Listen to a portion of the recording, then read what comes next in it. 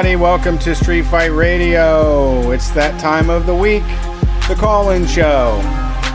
I know some of you got work to do tomorrow. You're going to stay up late, listen to the show, call in. We appreciate it. We love hearing from all of you that listen. We're here taking your calls until midnight tonight. We do it every single Sunday, 9 p.m. to midnight Eastern Standard Time. The number to dial is 614-655-3887. And you can always tune into the show on WCRS FM here in Columbus, Ohio. Just put your radio dial to 92.7 or 98.3 if you're inside 270 here in Columbus to hear us on WCRS, the best community radio that there is.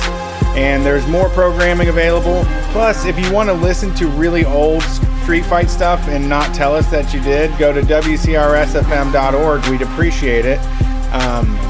If you want more of what we're doing right now, Brian is in the middle of Shocktober. Just had a huge guest on Friday. If you want to jump on Patreon, get access to that. It's just $5 a month. No money's due today.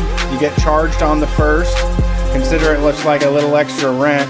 And you'll get access to Shocktober 2 all the way until November, and access to Shocktober 1, and all kinds of other treats, video, audio content.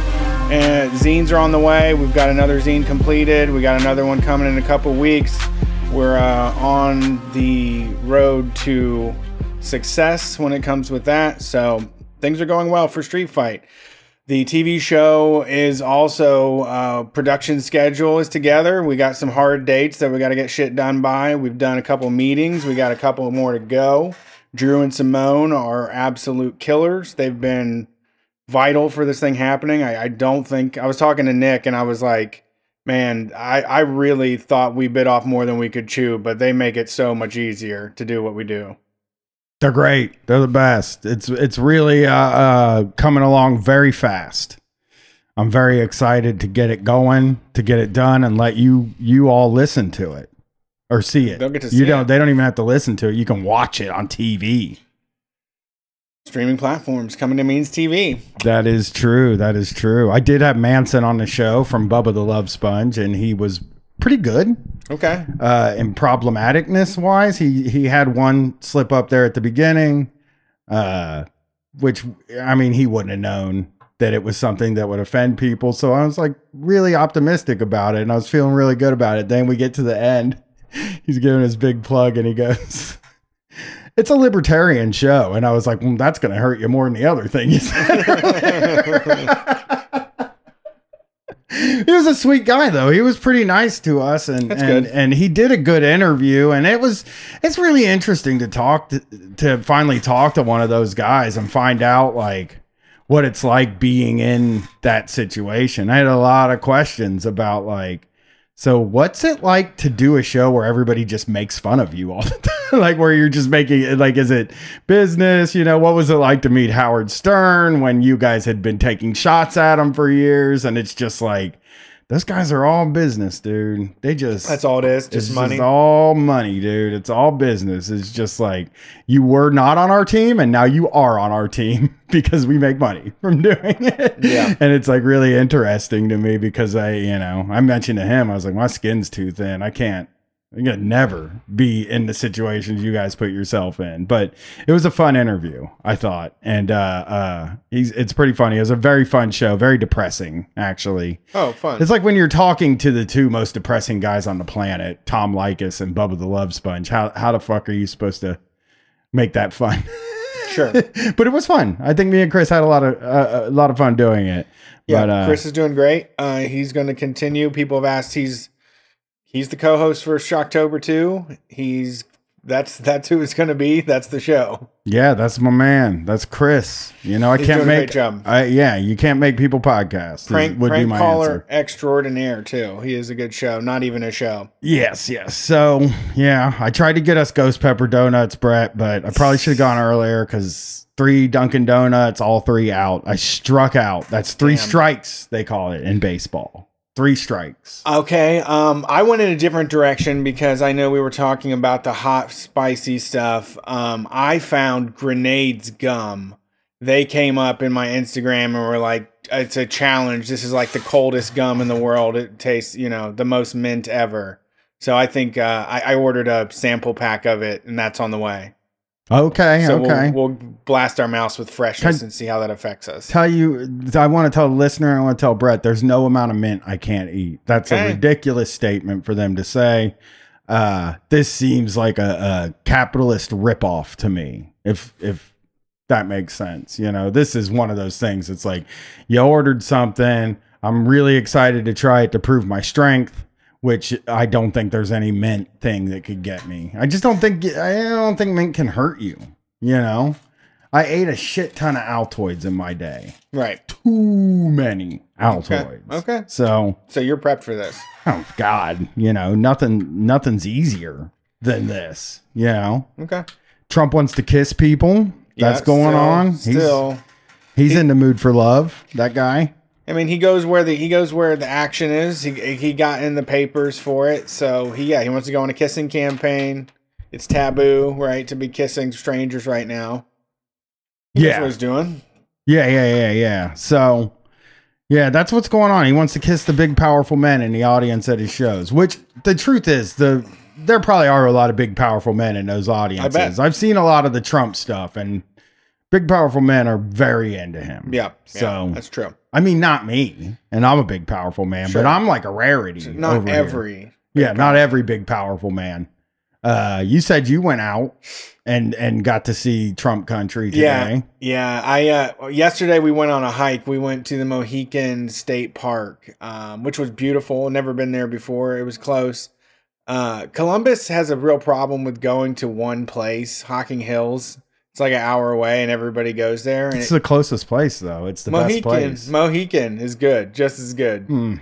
Probably not as good as Hocking Hills. That's a national park down there. Okay, but I thought I liked it. I liked it just as much. Oh well, yeah. I mean, it's just going outside. It's see a bunch of trees. You know what I mean? Yeah. Trees are trees. They're the same trees everywhere. Right. It's just like a lot of us want to see a lot of trees at one time, and that's why we go to these places. Right. Well, yeah. Mohican is nothing to scoff at. I'll tell you that much.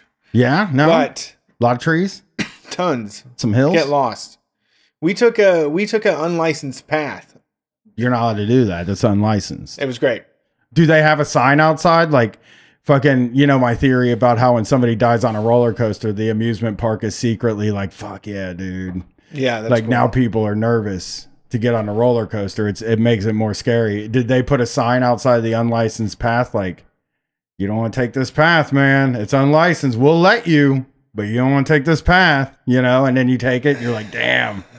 That was harrowing. No, there was no warning. It was just at the end of the parking lot. People walked it, and you could tell there people had gone down it. So we followed it, and there was no signs. We had no idea where we were at. We walked down this huge hill and then back up it. It was fun. Yeah, it was a lot of legwork. It was fucking very steep. Oh, but on the way there, it was a punch in the gut. I mean, I know what's up, but there was so many Trump signs. It's just so hard how loud and proud they are. Like it's just watching. People that I don't know. I just feel like they jurisdict from the outside. They hate us. Huh? They hate us. They hate us. Right. I mean, I just feel unwelcome there. I really don't think that we're unwelcoming except for that you can't be racist or homophobic or sexist, which is something they won't move on. They won't budge on that. I think it's really that they just don't like us and they want somebody we don't like. Yeah. It's sort of like one of those like, well, the people in the city don't like this guy, so, fuck them is really what they're up to, you know? Makes sense. That's what I think is like, it's just a big fuck you to us more than it is like a statement. I don't think they can tell you anything Trump's done. They just love to say he's done a lot. No, yeah, I know. Well, that's what I mean. I guess I took it more as a fuck you than I think Trump's is the greatest. Like two things happened too this week that are interesting to me for those people. I'm wondering if they've all become Five Finger Death Punch fans. Yeah. And then I also saw Mike Love is touring with the Beach Boys. with Trump, and it's like, are they all just like listening to Five Finger Death Punch and the Beach Boys now? Like, is my father-in-law jamming Five Finger Death Punch in his house? You know, they say the road to hell is paved with good intentions. I wonder. Yeah, he wakes up to Five Finger Death Punch, goes to sleep with the beautiful tones of Mike Love and Beach Boys. Brian, hey, I finally found a heavy metal band that I like. Oh, you found a heavy metal band that you like? Yeah, have you heard of Five Finger Death Punch? Oh, no shit, you like them. You know, they have an album called American Capitalist. Of course you would like them. Yeah, they're very all over the map band. That fucking video, though, that they came out with, God damn it, I can't remember the name. It's really worth watching. We bummed our families out with it the other night. They were just not ready for it. They were not ready for Five Finger Death Punch. They weren't ready for full-on Facebook rock, that's what it is now. Yeah. That shit is just Facebook rock.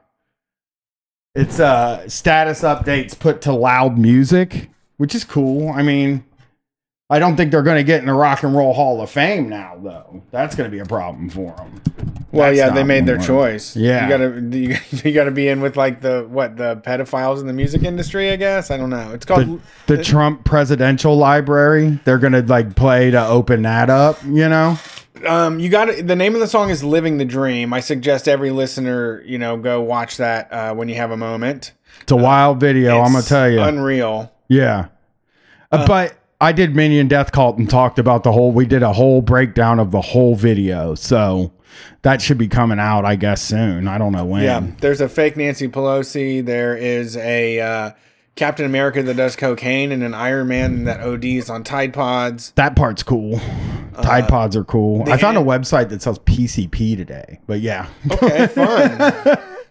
All right, that sounds neat. I don't want to try it. Do you have to have a prescription or? It was weird. I don't think it's real because I looked it up and there was a scam website that had one comment about that website. So some guy was like trying to hook up with some fucking Quaaludes or PC because they say they sell Quaaludes on there too. Okay. And some motherfucker was like, oh yeah. I got $200 to try. I mean, I would love to try Quaaludes. Really. Oh, yeah.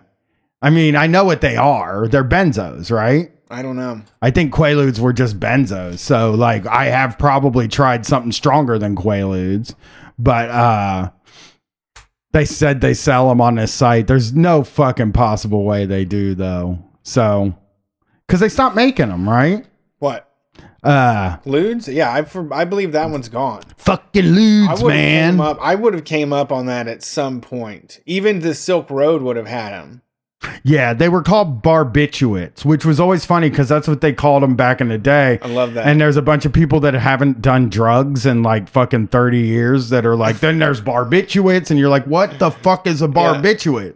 Yeah. It's benzos, opioids, and then the good, well, those are good too.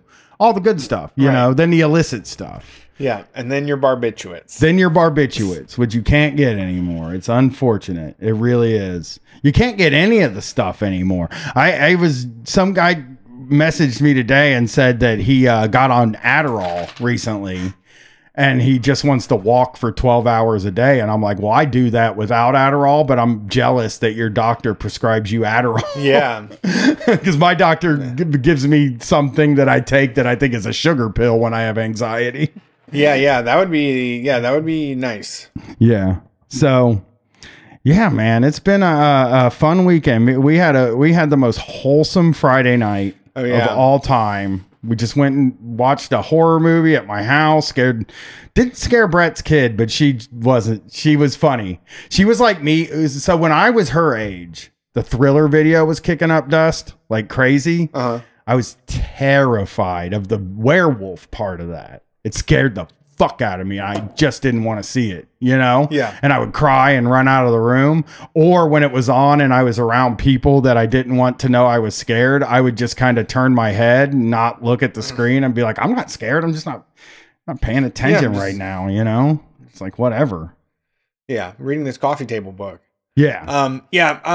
Well, first of all, Brian has a gigantic sectional, but you have the most important thing, which as a sectional is an L shape.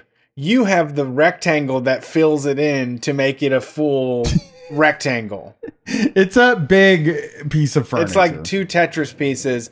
It's basically, it's as wide as it's probably as wide as a California king size bed or more. And you can lay down on it. And all 6 of us, there were 6 little podcasters laying in the bed. There were 6 people on that couch and nobody was uncomfortable because everybody had plenty of space to like get comfortable. And it's just like, what? And this couch is great. It's just a miracle of a couch. What I recommend to you if you're getting a couch, don't measure. Don't measure your house. That's the way you do it. Because you measure your house, you're going to go into this furniture store and you're going to say everything's too big. You're going to start making sensible decisions. Yeah. The ones that you're like, well, we can't do what I want, but we have to make the sensible decision. Yes. Instead of making a sensible decision, I made what's called a Quinby decision, where you don't measure anything and then you just buy the couch that you want and then it takes up 3/4 of your living room. But it's incredibly comfortable. Yeah. And I mean, honestly, what else you doing in there? I was gonna say that's how you live your life in those types of rooms. Is really you just want to be laying down with like a blanket and a pillow. It's for living. TV. Yeah, that room's for living. And you know what living is? Laying down. Yeah, baby. Nothing beats laying down. Living. Now, that's sucks. living. Yeah, when you're working, that ain't living. You're standing up. You're sitting up. That's not living. You know, living is when you're laying down. That's when you're doing all your living. Yeah. It's wonderful. I got so much living in today. I fell into this hole. I just woke up and played this Puzzle Quest Magic the Gathering game until my phone went to black. Like until it died. Jesus. I was like, I was so close and I'm just going to run it out. I'm going to run the whole battery out and then I'm done for the day. But I was in a hole for so long. I loved it. It was a really good day. I actually today made a decision to take it easy. Okay. I'm a take it easy guy. Wow. Walked 12,000 steps. Okay. And then I went home and sat around and fucked around today. That's great. I watched some wrestling. Holy moly. I watched a movie on Hulu that I didn't like. Yeah. And then I made pasta. It was great. It was a great little day. Maybe sometimes I'm going to take a day off. This is what I did to take a day off from walking. I sat down next to my wife and I said this. You know, they say you're supposed to take a day off every once in a while from physical activity. It's true. And, you know, I haven't done that in months now. I've since quarantine, I've probably had 40,000 steps most days. Okay. And it's just like, I need to, today is going to be a big day off. It was raining anyway. It was like, forget about it. I'll just take the day off. And then after I finished watching wrestling, I was like, maybe I'll just go walk 12,000 steps and then come home. And I did. And it was great. It was fucking fine. You know? You know, the other thing you could do, if you want to feel like you did something, practice your splits. That could be splits day. I haven't been doing that because I've been very sore lately. I have this thing, and I don't want to say it on the show because I'm going to get 100 DMs about it. I have this thing where my hip hurts. And then it goes all the way down to my knee, in which my knee hurts. Yeah. And it's like a hip knee thing. And people are going to be like, well, there's actually a nerve there that you can get cancer in. And that's why your knee's fucked up or some shit like that. And it's just like, I'm trying to ignore it and maybe it'll go away. Did you ever bail out on a walk when it starts hurting? The other day, I sat down twice on a walk. I just took a seat for a minute and said, you know what? That's why I took today off. Because I was like, I took a seat? Who's this fucking guy that's sitting down? Yeah. You know, I never stop. I always like, Katie was like, why don't you ever take any breaks? And I'm like, because I in my mind, I'm trying to get home. You know? Okay. In my mind, it's like, you need to get home. So I just keep walking and I never stop. Okay. Never stop and look at anything. You know, if something wild happens, I gawk at it, you know, and I have gawked at plenty of things. Not the people having sex that I walked by that one day. I did not gawk at that. I ran away as fast as I could. But yeah, man, I will sometimes, like, if two guys start fighting in the street, I'm like, oh, I'll stop and watch that. Of course. You know, if a car light's on fire, check that out. That makes sense. My mind, and Jason's going to probably freak about this. I'm thinking about walking to my old neighborhood sometime this year in like November. Just take a walk and go to my old neighborhood where I grew up. Okay. Walk around it and then walk home. Whoa, there and back? I want to get a hundo thou. I want 100,000 steps. Now I'm 100,000 step guy. I want 100. I might wake up at 6 a.m. one day and just be like, I'm getting 100,000 steps today. I want to top out. Yeah, but you want to make sure you sleep you get a good sleep before. That won't happen. Yeah. I haven't had good sleep in 90 years. Oh, okay. I mean, the knee thing, the hip and knee thing makes it hard to sleep. It hurts. I bet. It just hurts when you lay down. It's like, oh, this sucks.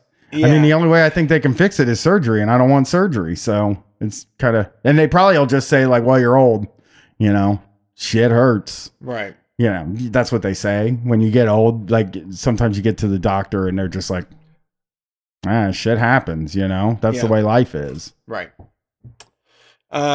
Well, yeah, I don't know what to say to that. Really. I think that you do have to take days off. That is it's proven. All the science, all the eggheads, all the bean counters say you got to take time off. Took one day off and tomorrow I'm going to go fucking nuts. I'm probably going to get 60K. Yeah, I did pretty good workout. I've also been running, but I've been trying to go on a longer run, and I actually bailed on a run. I was trying to do 45 minutes. I was about 30 minutes in. And just something started feeling not right when I was stepping. And I already started modifying my running, which is pretty helpful. I run for a minute and a half and then I walk for 30 seconds. And it gives me enough time to recharge to have like a good form and everything. But I bailed about half hour in. I was like, I'm going to just start walking home right now. I have several bail routes, right? Uh-huh. So like, Goodale Avenue is like a main drag that goes downtown and into my neighborhood.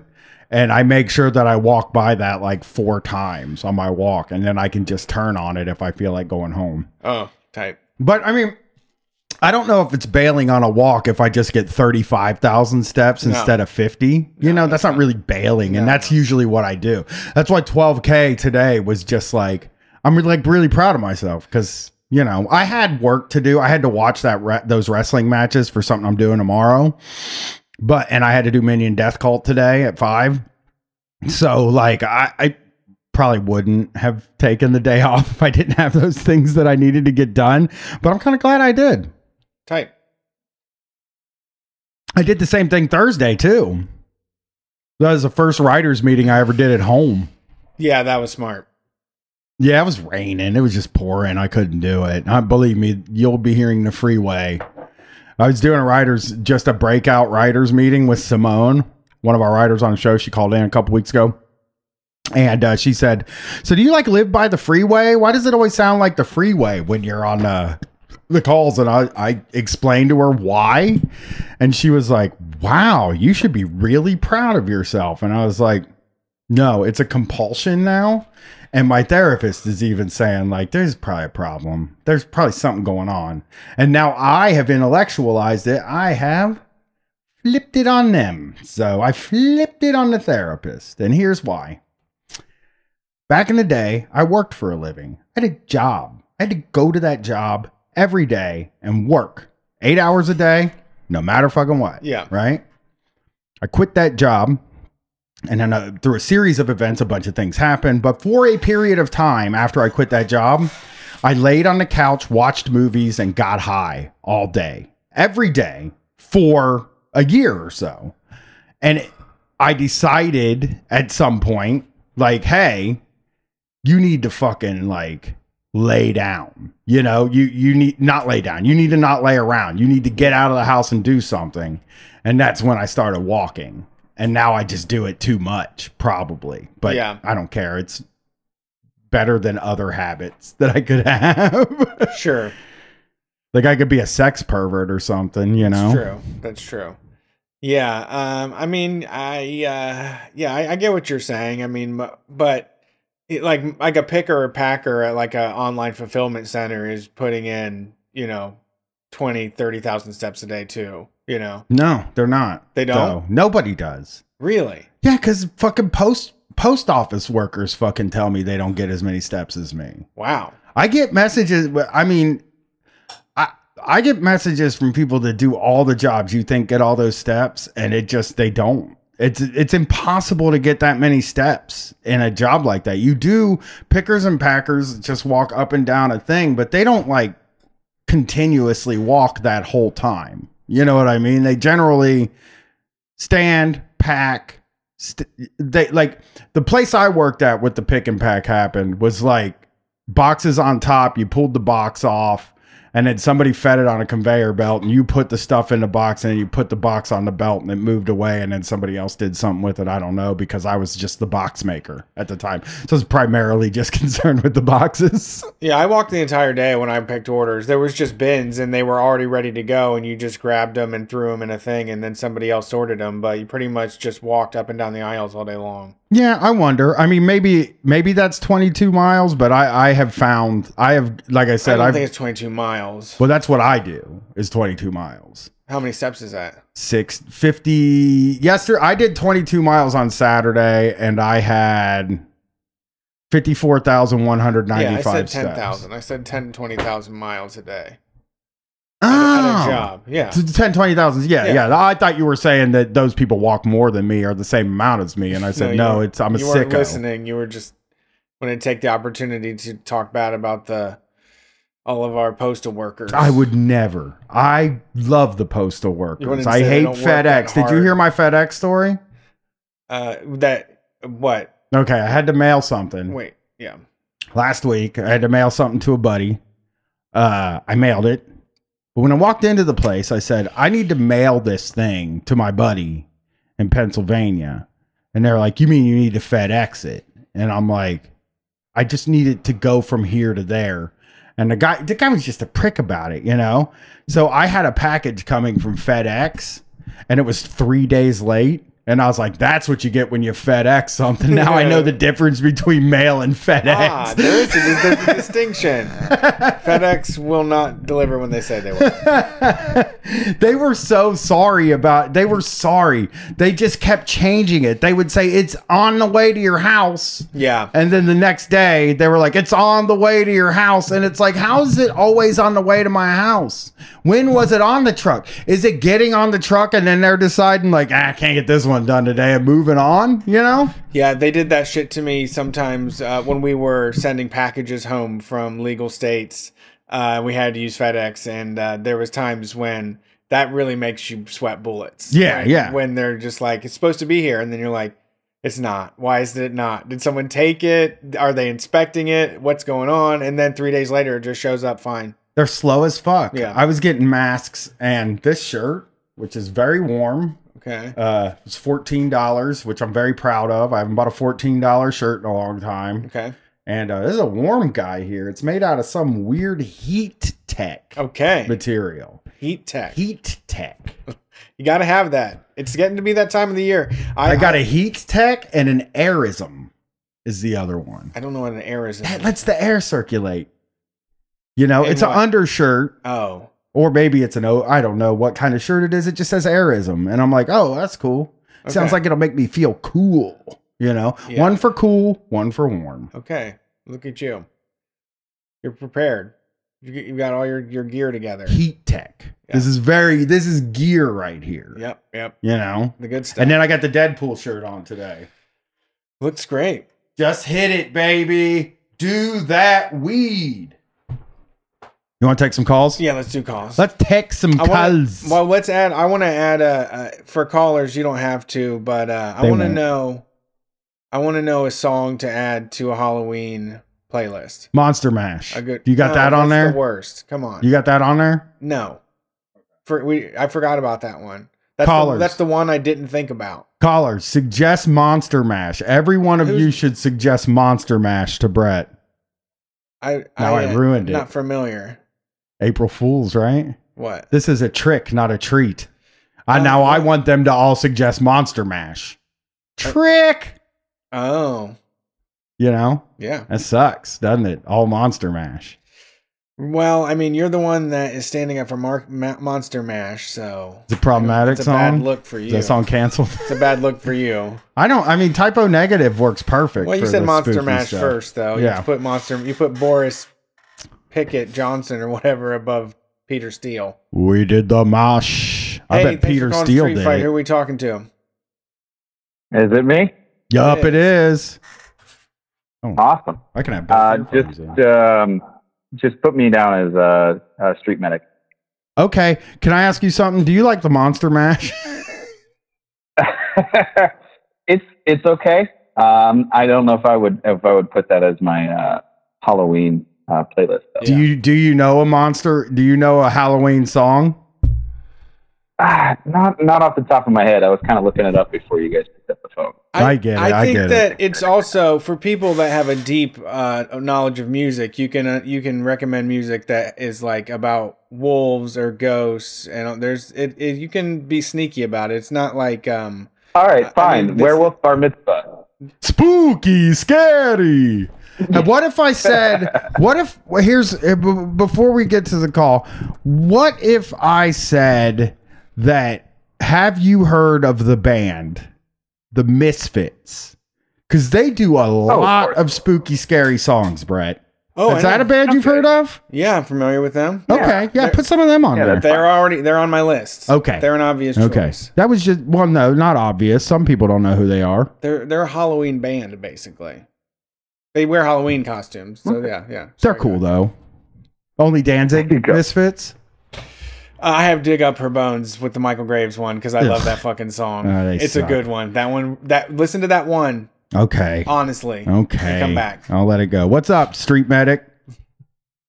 All right. So you guys were talking, I don't know if it was the last episode, a couple episodes ago, about like how Home Depot and Lowe's should just rent the tools instead of sell them. Give them, yeah. Or rent them, yeah. That's a good point. Librarium. Well, like a library, yeah. So there is actually a concept like that. It's called a tool library. I've helped set a couple of them up for other organizations. I know there is one in Columbus that's just south of the airport. And they're relatively inexpensive. They're usually like $35 a year for a membership. Right. And you go and they train you how to use the tool, and then you take the tool, you do what you got to do at your house or whatever, and then you return the tool in working order, and then that's it. That's it. And then you keep doing that, so if you need chop saws or circular saws or any of that kind of stuff, it's available. It's out there, and most major cities will have access to that. Oh, man. All right. Well, I'm going to write that down because I need some of that shit, and I'm not going to pay for it. Yeah. Yeah, the one in Columbus is weird. It's called ModCon Living. Yes. They do a couple programs, but one of their programs is a tool library, and I'm looking on their website now. It's $40 for an individual, and that's $40 a year. So there's a couple of caveats. They don't want you taking too much at the same time, but it's a way to get people access to thousands of dollars in tools and equipment, but also have the accountability of like a library. And it's basically like a library card you got to pay for, but it's only, Yeah. I know the couple that are in Northeast Ohio, Akron's got one, and south of Cleveland has one, and they're both like $30 or $35 a year. And they're pretty open to what they have, and you can look on their website, and they'll actually train you on how to use it. Dude, this is sick. Yeah, this is awesome. I mean, I have a decent amount of tools, but it's just the specialized one-time use stuff. This is a really sick setup. I'm drooling right now. They have huge ladders for the one time you need like a huge ass ladder. They have it, and you don't have to figure out where to store this huge ass ladder. Here's the thing. I don't know if you need a huge ladder. Yeah, you do. Okay, that's fine. I'll go get. I want a tools. Yeah. If I'm building something, what do they got like? What do they got the big stuff? Not anything you can ride on. Oh, damn. No, they have it depends on. There's shop vacs, where you go. Shop vacs, leaf blowers. Yeah. Shop vacs, good. Chainsaws, any of your power tools, all of it is right here. And they have shovels and yard work stuff of any kind you need. What are those things called? The post diggers, all that stuff. Yeah. And tool libraries aren't like a national thing. They're just like a nonprofit wants to do it in your local community, so they do it their own way. So some of them will have access to big equipment. Some of them will have just access to the small stuff. but all the ones that I've seen or helped out with, all of them do like drywall classes or entry level plumbing classes. Like, you bought a house in our neighborhood and we want to make sure you can afford to do the renovations yourself. So we're going to teach you how to do it. I mean, they're no contractor. They're not going to, you can't pay them to do the work, but they'll show you how to do all the hands-on. That seems awesome. Perfect. Yeah, we should start a tool library. Then we'll have all the tools around all the time, and then people can just come and borrow them. No, I'll just use theirs. That's a good idea too. Yeah. Yeah. Do it. And then you have another thing that's very similar. They're maker spaces. You're down in Columbus. You've got the world's largest independent makerspace in Columbus. Wow. Yeah, so a makerspace. What's it called? Yeah, the Foundry. You've got Columbus Idea Foundry. Yeah, both of us have actually been there. I have wanted to go when the pandemic's over. I want to go there and learn how to make a damn sword. I'm a sword guy. Yeah, and these maker spaces, you've got like a couple different divisions of them. You've got like the for-profit, which can be good to bad. You've got the non-profit, like community-based, like college-based, to where like the college will spring it up. I know Cleveland has one that they have up there at Case Western Reserve. But then you have like the small independent nonprofits. Those are the ones I tend to gravitate towards. So those are the ones that's like, it's just ran by a group of people that are like, hey, I got a saw and you've got a drill press and I've got a garage. Let's just start sharing this. And most of these maker spaces are really inexpensive. I know Columbus Idea Foundry is a bit more expensive. They're larger. They're a for-profit entity, but there's nonprofit entities in every major city right now. And they're kind of springing up in the middle of nowhere too, to serve these rural communities that don't really have a lot of structure. And the way those work is you can't borrow the tools. All right. Like a library, but what you can do is you can go in there, you can learn skills, and then you can start working on whether it's a personal project or you're trying to get different skills to enter into a different career, or anything like that. Some of them are more job focused, some of them are more hobby focused, some of them are up in between, but they're a place in your community that's free and or cheap to get into, that will get you access to tools and equipment to where you can make the things you want to do, whether it's for fun or you want to start selling BLMs, that you're making. So yeah, that sounds great. I want to get into stuff like that, but I just started this model and I stink at it. So now I'm like, I'm not going to be good at anything ever. Oh, stop. Oh, don't all stop me. I'm accepting it. Don't you know? You don't know at this time that you aren't, like, nobody's immediately good at anything? Well, I thought a model, you know what I'm saying? Because how much experience do you have building none. models? So. I've never made one in my life, but I'm saying, I thought like, oh yeah, there's some directions, you take the stuff. It's like a puzzle is the way I felt about it. And then when I started to do it, I was like, this is not like a puzzle. You were there actually, incidentally, the first time I worked on it. We were on a writer's meeting. I tried to paint the seats white, and guess what? I accidentally got orange on them. Yeah. Chevy orange. Cool. So I think I'm going to finish these models. Yeah. But I do need to go to a place like this, and I want to do carpentry. And I think I can be good at that. I think I can figure that out. That's one. Okay. I want to make a table. Okay. One table made by me. Oh, okay. With my hands. Okay. And my daughter. My daughter wants to help. We want to make a table. Okay. My wife did it. So that's the type of place you can go to make a table. So absolutely. Yeah, I'm going to try to make a table. I don't think people want me to stream it because, this model situation's terrible. This is a disaster. You should follow it all the way through. I'm going to. Okay. But it's currently a disaster. The glue will not stop coming out of the pack. The glue thing. They just fucking right out of the thing. It's like, fuck, I'm not even pressing it. So the glue's coming out, and then you're fucking looking at the thing and you're like, I can't really tell which way this is supposed to go on here, so I'll just guess. Now there's like some hose hanging off my engine that I don't know where it connects to, and it just really is a mess. So carpentry sounds like a little bit less intense, I think, than this. Yeah. Okay. And the last thing about makerspaces. Okay. Kick me out. A lot of them do seem to be left-leaning individuals that gather there because they're the type of people that want to utilize a sharing type environment. I'm not saying everyone, but most of the spaces that I've been to and visited are all very left-leaning or farther than left-leaning. So you guys were talking about like anarcho churches and gathering places for left. This could be one of those places in your community. You know, you don't have to pop up in a library conference room with a couple of friends. You can just check out a makerspace and see if you jive with this kind of stuff. Yeah, that's cool. Yeah. I need to do stuff when the pandemic's over. Maybe I'll sign up for it because there's classes, right? Like you can go and do classes. Absolutely. And like nights where they get drunk and do stuff, or drinking nights, not get drunk. You don't want to say that. Yeah. But I'll give it a shot. I would like to give it a shot and try it and see if I can fit in somewhere and build a table. That is a good point. Awesome. All right, man. Have a good night, Street Medic. You too. Last thing real quick. If anyone wants to reach out, any questions, streetmedic@protonmail.com.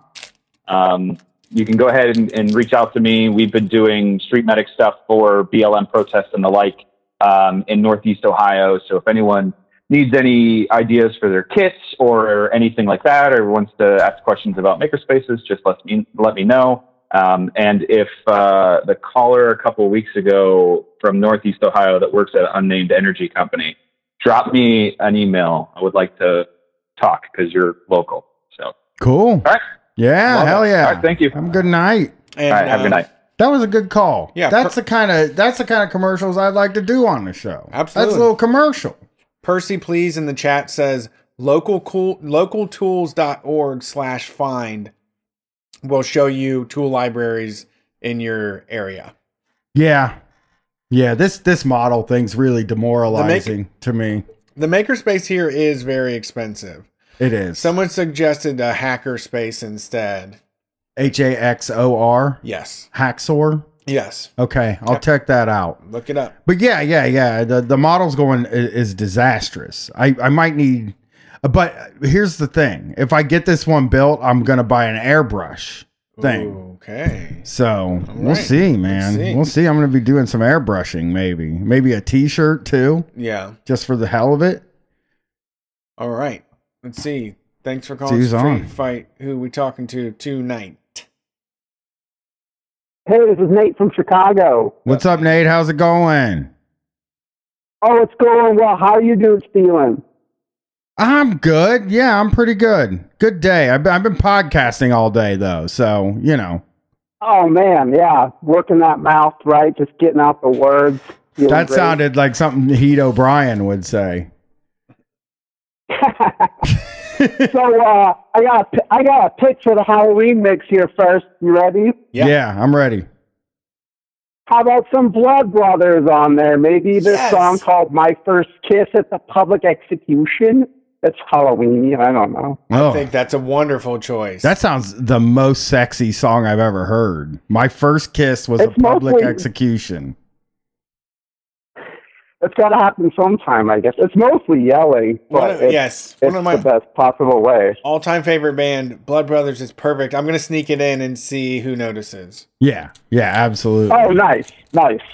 Hopefully someone will notice. He's going to get yelled at for this, but yeah. Oh, yes. That's a band that you can get yelled at it's for. It's open season. Sure. Everybody likes everybody likes loud, angry music right now. No one complains about Rob Zombie. Everybody's like, "Oh, this song is so fun." You know, it's Halloween. Oh, we gotta amp it up then as much as you can. Blood Brothers, Page 99, all the boys. Yes, the Haunted. Everybody, get them in there. The Bronx. Get them in there. Anybody who yells louder, the more. I'm calling you guys because I wanted to.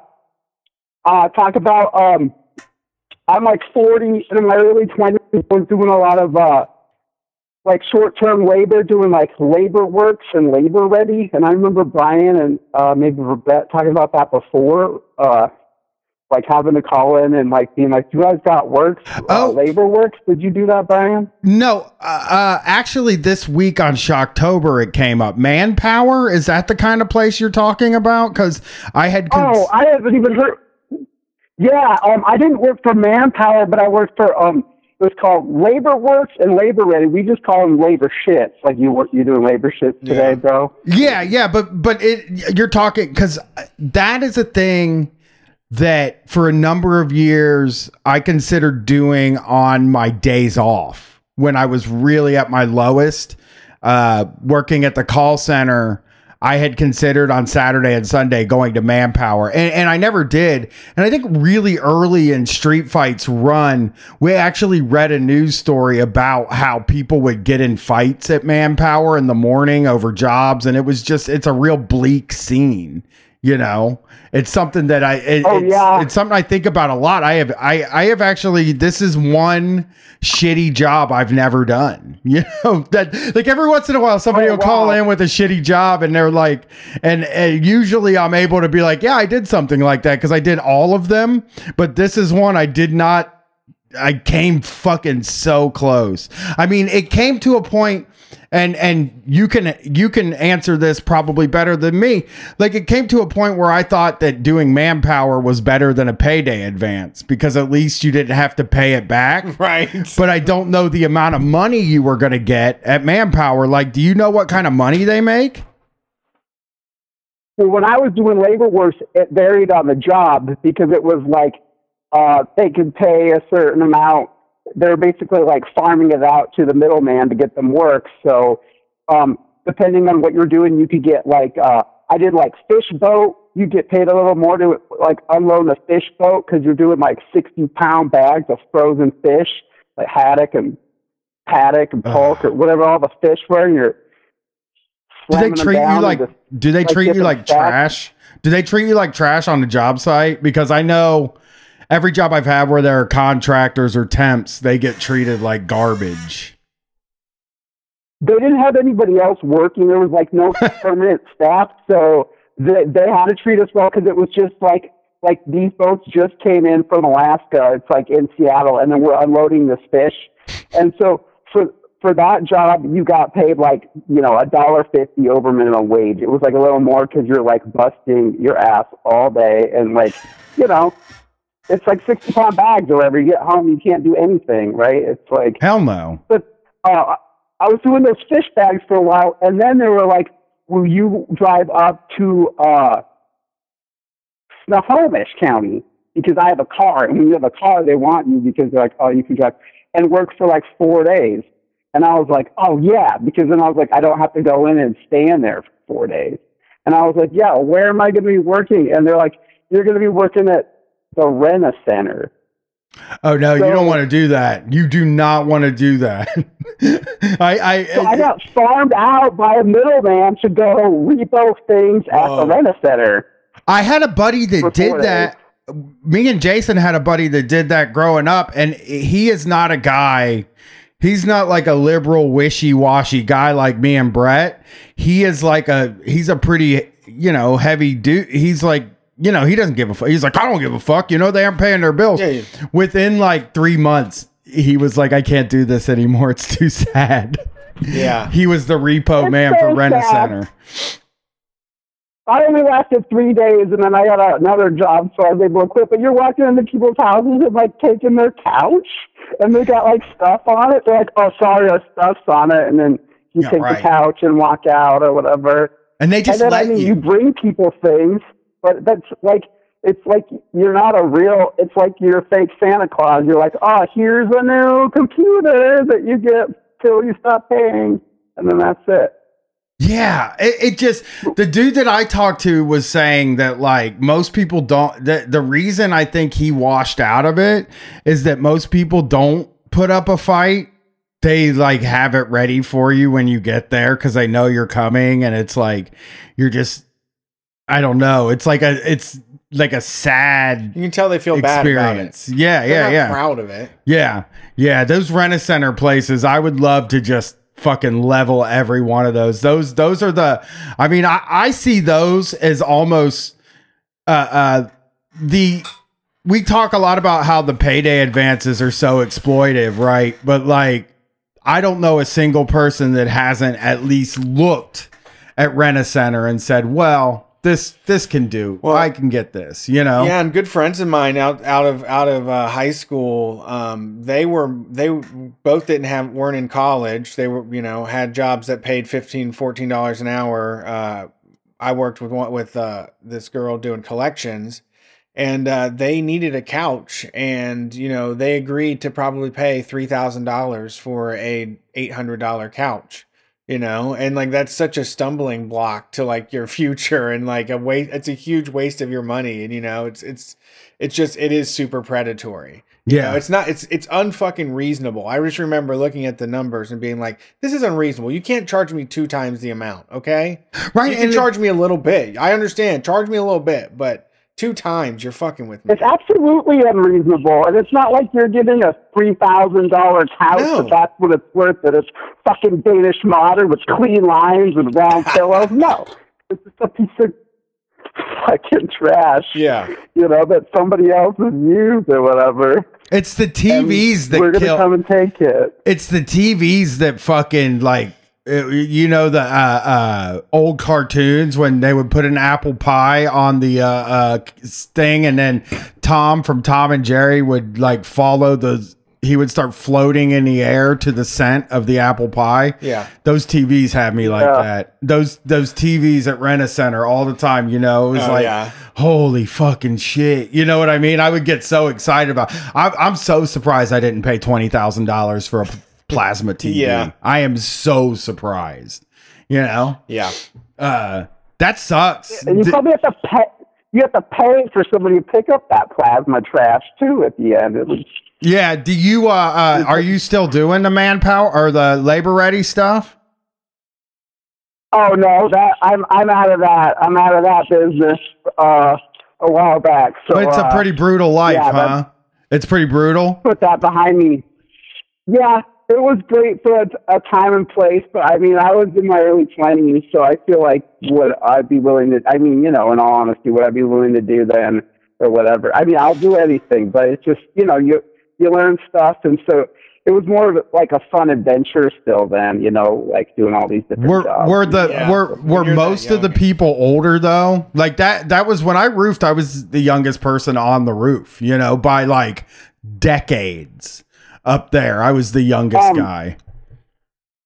Yeah, there are a lot of people that were older and like what, you know, people would refer to like, you know, on the fringe and things like that. And there's a lot of just people who are like working the boats for a little bit and then they're just gone and they come back, and a lot of like, yeah, a lot of old people. Like there's like old dudes that took their shirt off like while we're just unpacking a pallet full of fish, you know? Yeah. So there's that, yeah. Yeah. And they had like the old timey, like, they had like the really cool, like old timey, like sailor tattoos, like that you don't see, like the old, you know, the old shit, the green or whatever. shit. Yeah. That's so wild about you Seattle people is like when we do live shows up in Seattle, people start telling me about their jobs, and I'm like, I don't even know why people listen to me talk about work when you're going out on a boat for 6 months and just like observing whales and shit. It's like that's a wild place. You can get some weird jobs there. Yeah, lots of oyster farming and all the business, clam farming. Yeah, people do mussel rafts. Yeah, it's a lot of all that business brings in a lot of money. Hell yeah. Give us well, thanks for calling in. I appreciate it. Yeah. Can I throw out a plug real fast for you? Yeah. Fuck yeah. All right. I got YouTube videos. They're Art with Nate. Art with Nate. Okay. Nate. Thanks, guys. I appreciate it. All right. Have a good night. Have a good night. Yeah, I never did the temp thing. I did sign up when I temped. I did that when that age. I think when I was like 19 at the mall, there was a phone. They had a phone there. It was a Deco. Remember I did that. Audio is now a Deco was the big commercial. Yeah. Let everybody know. I worked for them and Dawson. I basically picked up a phone. It started ringing. Some woman on the other line is like, "Hey, do you need a job? Do you want to get work? Let me take down your info." And then she's like, "We'll contact you with stuff." But I never followed back up. I was just like, I don't know about that. I don't, I did a Deco and I did Dawson Industrial. I worked for both of them, but those are a lot different from Manpower and stuff like that. Manpower is a 1-day job. You go and stand in the parking lot at 6 a.m. and they pick the people that they want. And then you go and work with probably some asshole, all day that needs, a day's worth of work or doesn't want to pay a certain amount of money, The warehouse used to bring in temp workers a lot, but I don't think they were. I was one of them. Shit. I was, and they were. I mean, they just don't get the same shit as the employees, and and a lot of times the employees, because that's how. When I was a cable guy, the contractors, it was like, oh, it's a fucking contractor. It was like a slur almost. Yeah. Saying of course it was a contractor, of course it was a temp. Yeah. And like that was how we treated them at the cable company. And I always felt that way at Bath and Body Works, that it was just like, oh, you're a temp? Fuck you. You know what I mean? Yeah. All right. Thanks. Temps aren't allowed to do certain things. Go ahead. I'm sorry. Thanks for calling Street Fight. Who are we talking to tonight? Hey guys, it's Jack from Kansas City. What's up, Jack? How's it going? Oh, it's going all right now. I had a pretty bad day, but I'm smoking a blunt, so that'll improve it probably. Yeah, that can help. Definitely. Well, what's up, Jack? Oh, cool. I'm just I don't really have much to talk about. Just a bunch of little small things, really. Okay, go for it.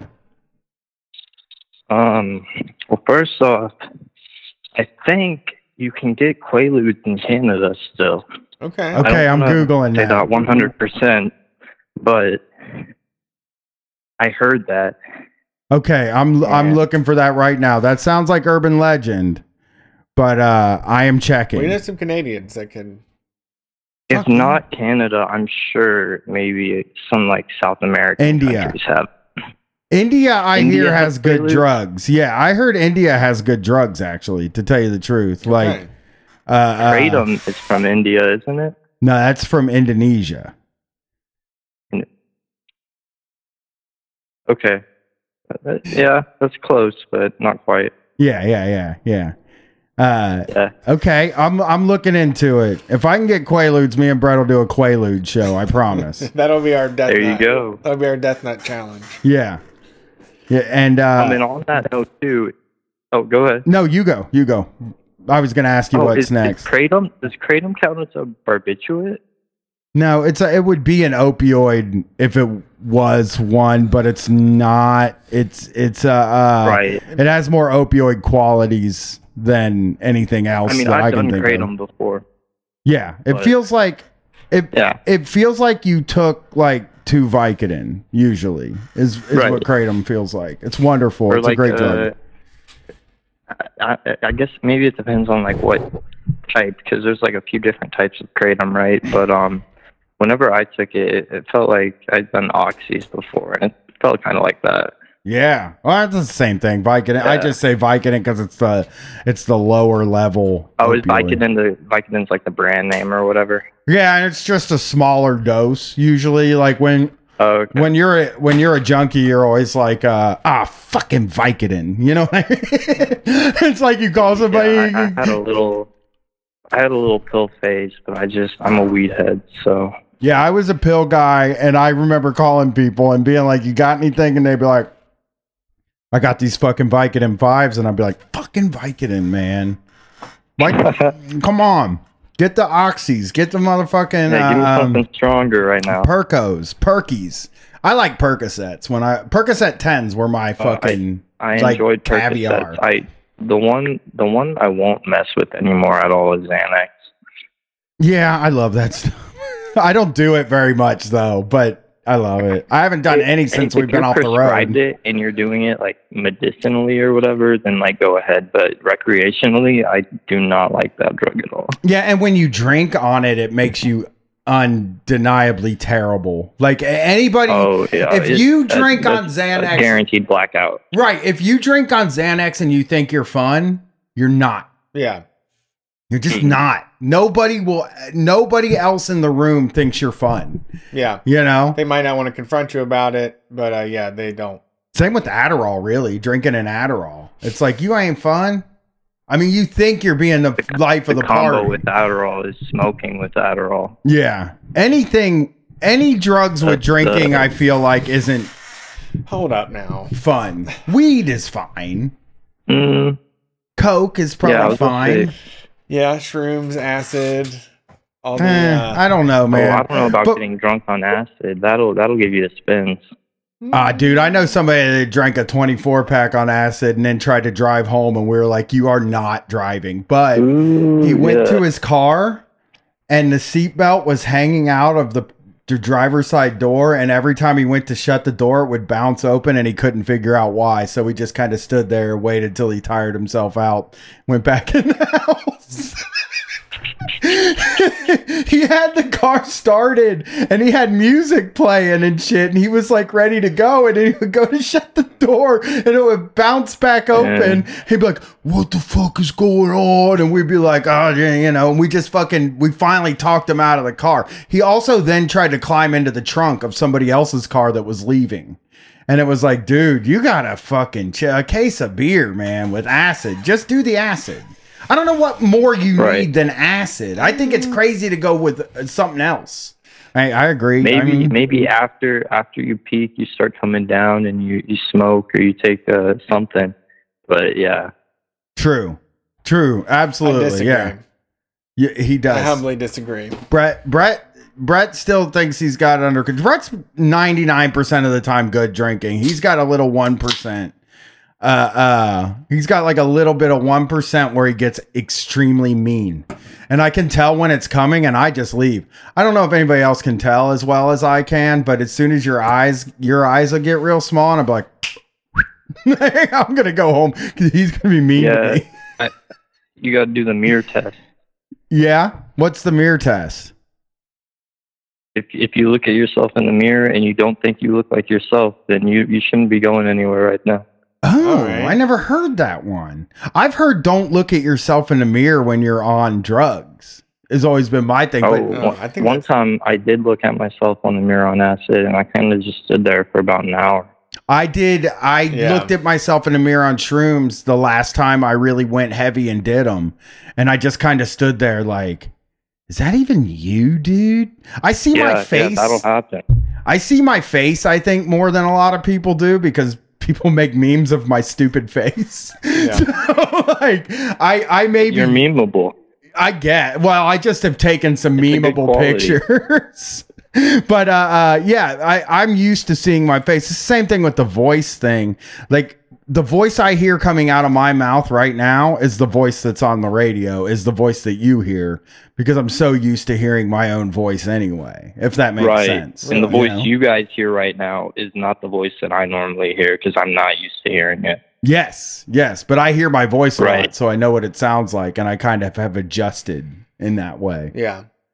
Well, Jack, I want to thank you for calling in. We got a full queue, right? Yeah, we got to roll on. I understand it. Last time I called in, I felt like I was rambling a lot. I was just real nervous because it was my first time, you know. Well, you did great this time. It was great. Thank you. You gave us some drug time. One last thing before I head off. Yeah. Does Dracula's Wedding by Outkast count as a Halloween song? It's so good. That is. I feel like it's got to. It's a perfect addition. They say it. They say it so many times. They're saying Dracula out loud. That's absolutely the best addition to any Halloween playlist. Good choice. There you go. Impeccable That's taste. my addition. Hey, have a good night, guys. Peace. What? What are can you do the hand numbers? All right, cool. Let's get another one in. Let's see who's on the line. Thanks for calling Street Fight. Who are we talking to tonight? Hey, gents, it's Carl from Philadelphia. What's up, Carl? I haven't been called a gent in a while. I like it. We like the cut of your jib. First of all, hey, shout out to the West Philly Tool Library. Didn't know that was going to come up West tonight. Philly That's pretty cool. Tool Library. Look them up. And let's throw some Nightmare Before Christmas on the playlist. Ooh, okay. Maybe This Is Halloween. Yep. Jack Clement. Yeah, absolutely. That's the one. Everybody has their favorite parts. You can perform the whole thing. It's perfect.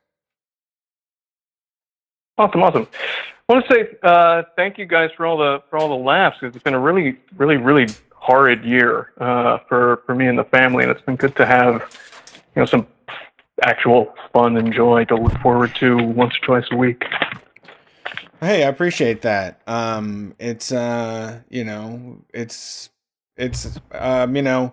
challenge for me as well, trying to make it through this thing, but I kind of do want to do what I can to, provide some relief. I mean, I guess that's my role, if anything. Sometimes I don't know why I do what I do or if it's important or anything like that. But then, I think, people definitely need relief these days. Give them some relief. Yeah. I hope you're getting that. You're getting that affirmation. Here it is. Here it is. Here, let me do this real quick. Street fight, we give you the relief. Yeah. There we go. Yeah. Yeah, I like to make jingles for everything. Like a lot. I sometimes will just walk in here before we even record and be like, "It's good for you and me, that street fight happiness." Well, they gotta get the jingle studio set up. I would love to. It's a booth. Yeah, for real. Jingle booth. Hey, could I give my my little sister a shout out? Yeah, absolutely. It's her birthday next week. Absolutely. She's kind of having the worst go of it of all of us. So I wanted to just let the Street Fighters know that she is out there and could use their support sometime. She's got a birthday coming up next week, and she's gonna spend it in jail. No, the first time. No. Yeah. What? Yeah, I won't. Really rough. Yeah, that's how long? Oh, she's pre-trial, but they've kept her in there all year because we got a U.S. attorney out here who's really sawing everybody's dicks off over this Black Lives Matter movement because he wants to run for higher office, so he's rounding people up and throwing them in jail. So scary. But we're trying to get people to write letters, send birthday wishes, birthday gifts, chuck a dollar or two into the support fund, that sort of thing. If people want to learn what's going on here in Philly and hear a story, there's a website called We Love Laura, spelled Lore. It's like Laura, but the German spelling. So WeLoveLore.com. And check it out, and just, if you're moved, just tell her, we haven't forgotten her, we love her, and happy birthday. Sweet. Yeah, we can do that. Thank you. We Love Laura, spelled Lore. Yeah, I could DM it to you if you want to check it out. Yeah, please do. Yeah, we'll try to help out with that, actually. Well, thank you for calling. We appreciate it. Unless I'm cutting you off. Yeah, thanks again. Yeah, have a good night. No, I mean, that's it. Like, I found the show maybe 2014, 2015, and since then it's been a godsend to hear you all. And I know that the listeners are a bunch of great people who would be hearing that. So, thanks. No problem. Thank you. Thanks. It helps us to hear that people like what we do. Yeah. So I'm wishing you the best. It fills up my happy Sure tank. do. Have a good Love night. from Philly. Yeah. I wish everybody in jail the best, to tell you the truth. Yeah, they need it. And especially like that pre-trial stuff. I just remember Jake in and out and in and out. And then it was like transporting him from Columbus down to BFE, wherever the fuck he was at. Yeah. The pre-trial, I mean, that's where you're like, this fucking country sucks. You know what I mean? Like, this is, some fucking dipshit asshole fucking guy that is like a CEO who did some malfeasance. He ripped off hundreds of thousands of people's shit. He goes and he gets right out that same day. Right. He doesn't spend any time in jail, but some person who was protesting gets time in jail. Yeah, fucking awful. Unlimited time in jail too. It's like the pre-trial stuff is really the punishment in the end. You know, a lot of times maybe you don't get time for something like that, but you're in jail for so long, you might as well have been given time, you know? Yep. Yeah. Time served. Yeah. All right. Next cow. Thanks for calling Street Fight. Who are we talking to tonight? What up? It's Adam. Adam. Crap ghost of the past. Yeah, you're gone now. You're not allowed on the internet anymore. Not crap ghost anymore, no, yeah. It's Adam from Southpaws, the new show on Means TV about sports. Yeah. Yeah. How's it going? Now we're co-workers. We're co-workers. We are. Yeah, we have the same boss. Yep. Let's complain. Ourselves, right? Oh, sure, yeah. Or is it Brett? Brett is the boss. Yeah, I am. I could tell on you. I probably would leave me out if whenever y'all go to Thirsty Thursdays, I wouldn't invite me. Maybe go an hour early and give me a different time. You know, we're gonna just start the Means chat for us guys, us low on the totem pole guys. You know, yeah. Me, Brian Quinby, the workman of the group. I'm just a mere employee in this co-op. You know, I'm just a mere contract. Yes, I'm a real ham and egger. You know what? I get up and I put my pants on and my work boots, and I get on that train and I eat a ham and egg sandwich and I hold onto the strap and I go into work with my lunch pail. And then I'm a hard worker, you know, and me and my boys, the other workers, me and Adam, you know, we're doing it. We're doing it because we're the real clock punching type, you know? So how's it going? Why don't you tell some people about what kind of show you're doing over there? And then I will interject my own experiences. That's true. Yeah, it's true. As a former guest of the previous iteration, yeah, so we're doing like kind of like around the horn PTI type sports show. You know, the kind of the hot take rapid fire format. And I hosted with my two buddies. We did it as a podcast for a while. Some of you guys might remember it. I do. But we kind of changed the format, and it's a lot of fun, honestly. Like I was like I don't want to besmirch the Means product, but like I was like really shocked at how like awesome. Like it is like it's like a real fucking TV show. So yeah, I was extremely happy with the first episode. They made us look like they made us look like we were on ESPN. So it was a lot of fun. Yeah. I got to tell you, I always loved PTI.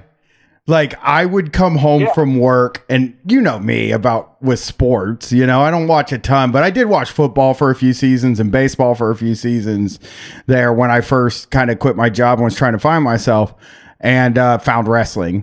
And but I love PTI. I love the fucking format of guys yelling at each other about sports. It's one of my favorite things. Do you guys argue with each other? Yeah, we kind of set it up. It's kind of funny. Like, one of the big things, like I'm sure you guys might have, run into this before, but, it's definitely real difficult to switch from like podcasting where like, hey, like all of a sudden this episode is like fucking hour and a half, but instead of like the 45 minutes we planned, and you can kind of just like go on. And we cut the show down to like 30 minutes, and it's like got to be 30 minutes, like taught 30 minutes. And so to kind of like get that vibe, we were just like, all right, well, I guess that just means we're going to start like screaming at each other and jumping over the top. And, I'm going to check it out. It's pretty fun. I'm going to check it out. Yeah, the first episode is up there. Yeah, the first episode came out on Friday. And it's been great. Like I was shocked at how, I'm like shit talking myself a bunch, but I was like shocked. Like we did not have like anybody really yelling at us. We had like one guy who's really mad that our guest, who's been a friend of our show for a long time, Dr. Nathan Coleman Lamb, like a scholar who kind of tells you to stop watching sports. He made like one guy real mad, but other than that, like people have been like really receptive to it. It's been a lot of fun. No. Yeah, we started a Discord and everything, and people have been in there talking about it. So yeah, it's like it's definitely like it's been awesome. I'm really excited to like start playing around with like I said, with this new format and like trying to just cook up like crazier and crazier segments. You've got me nervous now because people are gonna, if they got mad at you when they see what we're making, we're gonna get yelled at a lot more, I think. Well, it was just one guy. Yeah. Yeah. Like, but that turns into 200 guys in your brain. Now, there's always going to be one. Yeah, I know. Right. I have to say, yeah. Oh, yeah. I agree, Adam. I thought it looked really good. I was very impressed. I like the graphics and the flow of it.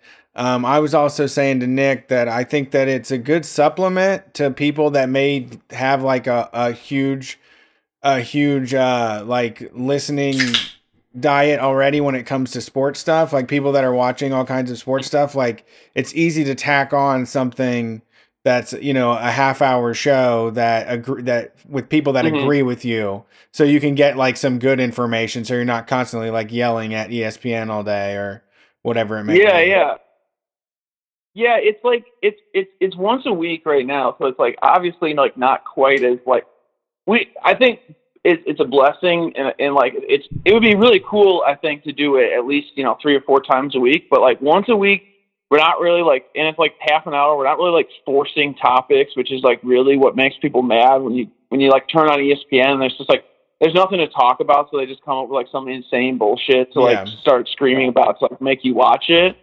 And so thankfully we don't really have to do that. And yeah, it's, you know, it's like our goal has always been, like when we started, to kind of be like we're pro worker, obviously, because we work at a fucking co-op, like a media co-op. But like, so that means like being, you know, down with the players who are also laborers. And that means a lot of things, you know, I mean, we all know shit like, you know, like, we all know like the stuff in baseball. If you're even passingly familiar with baseball, like, you know, how those guys are getting ripped off on their contracts and that shit. But like, I mean, that's like the minor leaguers that like make less than minimum wage right now. That's like women's athletes who, you know, play 2 seasons essentially every year. They go overseas, they play here in the WNBA. And I mean, you know, it's just like, there's so much exploitation that's just like our lives that like is like far more compelling than like the bullshit that they feed you on ESPN, because ESPN is just trying to make you watch the fucking games that they paid fucking billions of dollars to cover, you know, to air on their channel. So like all they're talking about is fucking ads for college football and fucking the NBA finals and all that shit. We're not doing that. Right. ESPN it really is literally a commercial for the NFL, the NBA, MLB, and they were doing WWE stuff. That's how I got so my sports fandom went like this. Hey, I'm really into baseball. Hey, I'm really into football. I'm going to watch ESPN all the time. And I love it when these guys on ESPN yell at each other. And then all of a sudden I was like, only watching the guys on ESPN yell at each other. So then I was like, maybe I just like stories. Like, so I switched over to wrestling because they're like mainly just stories. But I always keep my ear in. I'm probably more interested in football than you know most than baseball, because I just the team I chose to like. I chose before pre-woke period, the Cleveland team, and I just don't feel good about that. It doesn't make me feel good to like them, you know? Okay. But in football, I do like the Bengals, which also doesn't make me feel good because they're never good. So, like, I think that's really what if the Bengals, like, competed one year, it would get me back for sure. Yeah. You know what I mean? Like, I would be like, because I love football. I fucking love I love that sport. a lot, and I know that's problematic too. A lot of people say you're not allowed to like football anymore. That's what I've heard. And yeah. And but I enjoyed the shit out of it. I don't like the college stuff either, which it was hard to find friends to watch football with in Columbus because most people don't like the NBA. Most people don't like the NFL here. Yeah, they all like the NCAA, and the NCAA is number one, not as good. Because it's just they're not as good of players, and it's also the worst of all the leagues. It's like ethics wise, the NCAA has to be the worst of all the leagues. Would you agree with that, Adam? It's more or less. It is at least in the same area of thought as like the Roman Colosseum. It's sad, man. It might not be the exact same, but it's pretty fucking close. Can I ask you a question? Is there anything done for, say, a guy that that is a prospect for the NFL? He's a guy. This dude is going to play in the NFL. They know this in high school. Right. He goes to college. He fucking tears his MCL or ACL or whatever, and he's never the same. And maybe he can't, or he gets, fucked up, his neck fucked up. Is there anything for those people if they get fucked out of going to the NFL, or is that really a you're on your own kid? Well, so this is a lot. This is like kind of a lot of stuff. So the really short answer is a lot of those can't miss guys. Have insurance policies taken out on them, on their prospective value or whatever. So but the long story is, is you would have to really, really, really get fucked up. Like if you were a can't miss type guy, for instance, and I don't watch a lot of football, so this is, you're really kind of testing me at this point. How dare you? Tua Tagovailoa, the Alabama quarterback. I can't remember how to say his name. I'm sorry, I totally butchered it. Which is a facet of our show. Is I say a lot of things wrong. He's fucked up his hip, I think, twice, and it was kind of looking like it was the same thing that happened to Bo Jackson, if I remember correctly. The worst. And that obviously ended Bo Jackson's career, and that was partially because they screwed up, and it caused all of his cartilage or something to necrotize, but they caught it and they said it was fixed. And this guy's been a can't miss guy since he was a freshman in high school. And so the long and short is unless you're literally dead or quit, a team is probably going to draft you based on this pedigree because they have invested so much time and money into developing you that they haven't on other guys. And so the NFL, professional sports leagues, love to never eat sunk costs and just keep sinking money into things that they've spent a lot of money on. For instance, baseball, they'll take these guys from the DR they maybe spent total $70,000 on, and they'll just cut them fucking instantly. If anything happens, they'll be nah, get out of here. Unless they're really, really good. But a guy that they drafted straight out of college that they spent that they've already spent $3-4 million on in a signing bonus, there's just this perceived value that they'll have because they've already sunk all this money. And so it's super fucked because you always see that you always see people tweeting I love sports because it's free of politics and it's it's a true meritocracy. If you're good, you'll be on the field and you'll get the job. It's absolutely not fucking true at all. No. There's so much racialization. There's so much there's so many there's all this exploitation happening in the third world or the global south, excuse me. Exploitation of marginalized communities within the United States. It's so fucked up. It's completely the opposite. And honestly, talking to Brian about sports totally fucked my brain up because now I can't not look at it in terms of professional wrestling now either. It is. That's all it is. I mean, that's not obviously this. And once you get professional wrestling brain and you're this is all a work. You know what I mean? You know what professional wrestling fucked me up with is when the Patriots won the Super Bowl in 2011. It was just like, or in 2001 after 9/11, and I was just like, fucking, it's all work. This is all a big fucking work. The Patriots won, you know. See, with the Yankees lost in 2001. Okay, but they were supposed to be like the team with 9/11 destiny. That's true. The Jets or the Giants really should have won. Yeah. But even just the name, the Patriots, you know, the guys upstairs are just like, you know, like, oh, yeah, Patriot. We need more Patriots. Or like, I guess like you know, things like, I feel like weird about saying this because people are going to get mad at me, but the Cubs not winning for like however long they didn't win, it just feels like the Undertaker streak in a way, where it's just like the Cubs is this legendary team and they never win. And then they're like, finally, we're going to let them fucking have it. And they went nuts for it. And I think it always feels like a work to me, but it's like, it's just the sports does. There is great storytelling in sports. Like if you have the mind, I mean, those are very basic, like stories that you can tell. But if you have the wrestling mind, you can really find a story in all sports. I feel like I do though. ESPN really is. Like I'm so surprised people still watch it because it's like a commercial, and again, it's just they're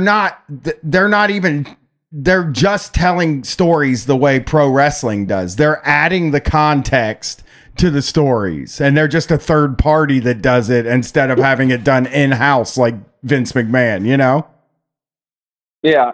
Well, you know the thing that like you really. That like I got drawn to for the professional wrestling thing is that sports just has so many smarks that like, and that's what ESPN is really for. It's like you're watching it because you feel so smart, like because you're like, oh, I'm smarter than these fucking idiots. Like I know all about this, and like you're derived. Like there's guys who will work themselves up so bad about like how they should be enjoying stuff or like how they're smarter than this and blah blah blah. That they don't fucking enjoy anything anymore. No. Because they can't just get into the stories, and it's like, what are you watching this for anymore? You know what I mean? Like, just go play baseball or whatever. That is the smart, is like what you're going to do to yourself. Yeah, the smart mark, the fan that thinks they know more. They do always sort of ruin the game for themselves every time. It's kind of a thing, you know. Here's what I want to happen, Adam, with Southpaws, and then we'll let you off the phone. I want you guys to have the ability to take phone calls and have some smack on the show. Let people call in. And, you want to do the Rome thing. Well, I want the callers to call in and scream at you guys, to tell you the truth, for your opinions. That's Sports Talk Radio is better than any of the other radio because the people that call in are pissed and disagree with the host. And in most shows, it's like Rush Limbaugh's talking to a bunch of fucking conservatives.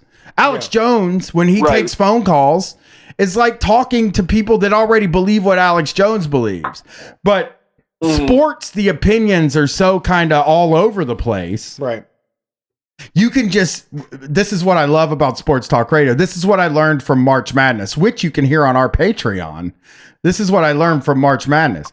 You can literally just say, I mean, you can say anything you want. Like, you can have any opinion you want to have in Sports Talk Radio. It doesn't, like, shake the fact. It's not like politics where, like, there are opinions that are hurtful and stuff. You can, like, talk about sports and just be like, yeah, I just have this opinion. The last place team's actually the best team in the league. They're just like holding off on winning for a while, you know, and then people just scream at you all night, you know.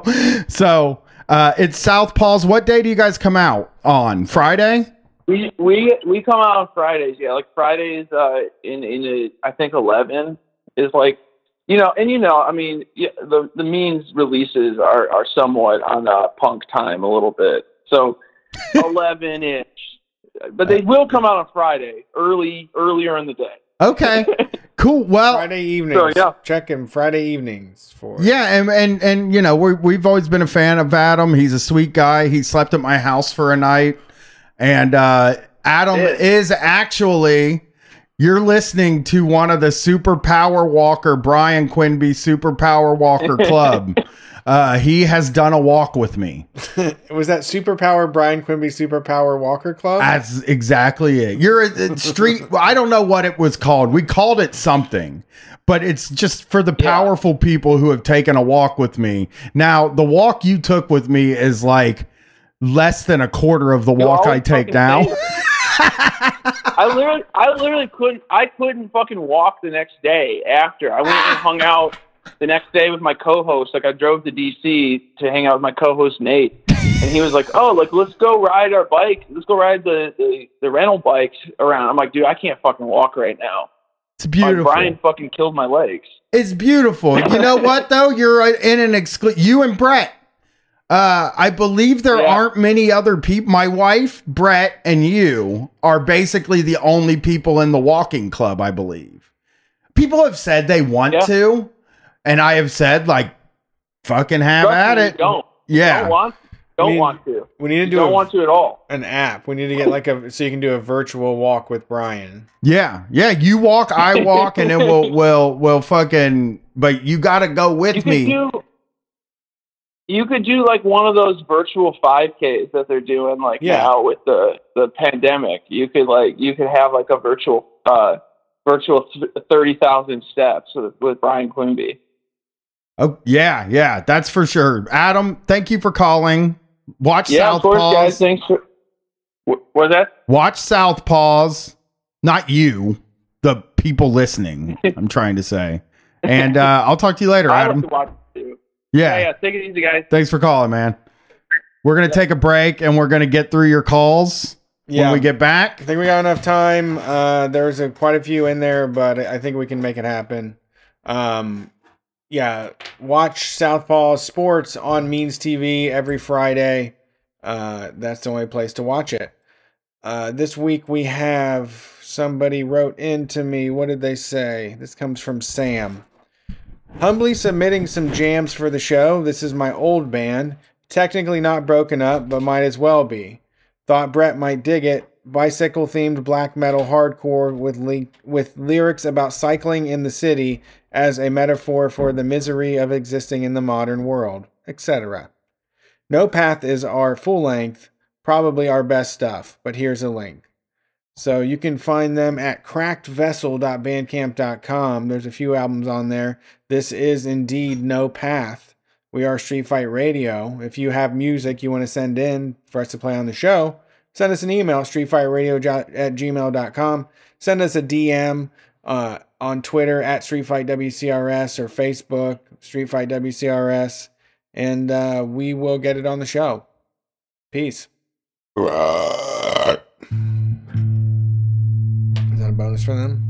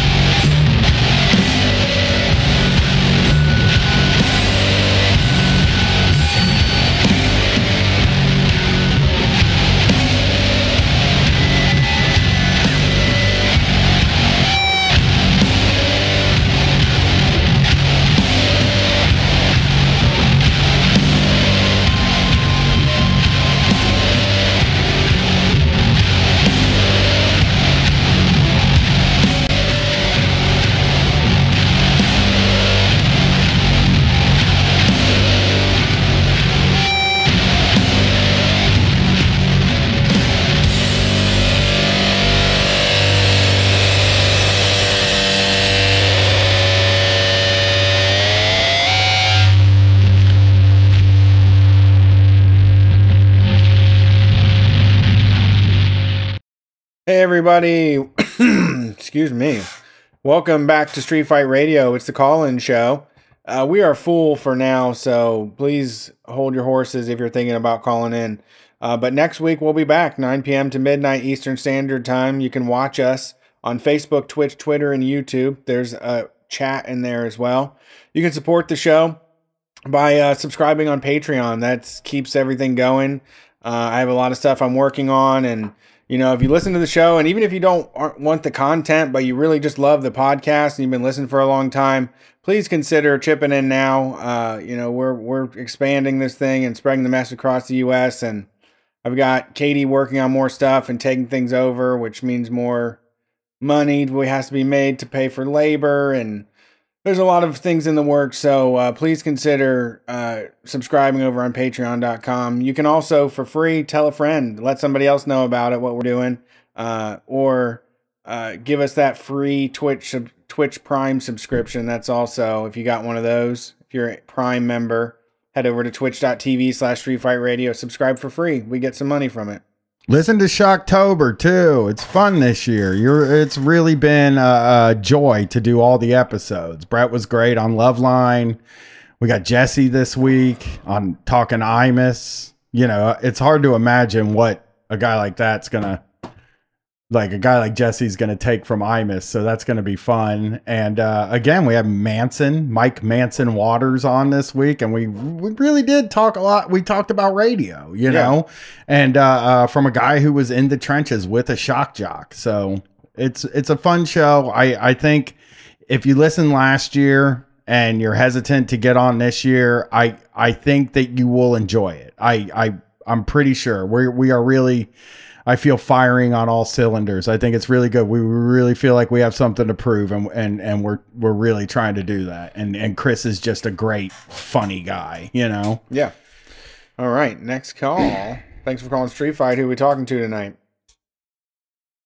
Hey, what's up, guys? This is Dave from Jersey. How you doing? Great. How are you, Dave? Good. My pick for Halloween song is actually a rap song like the other guy.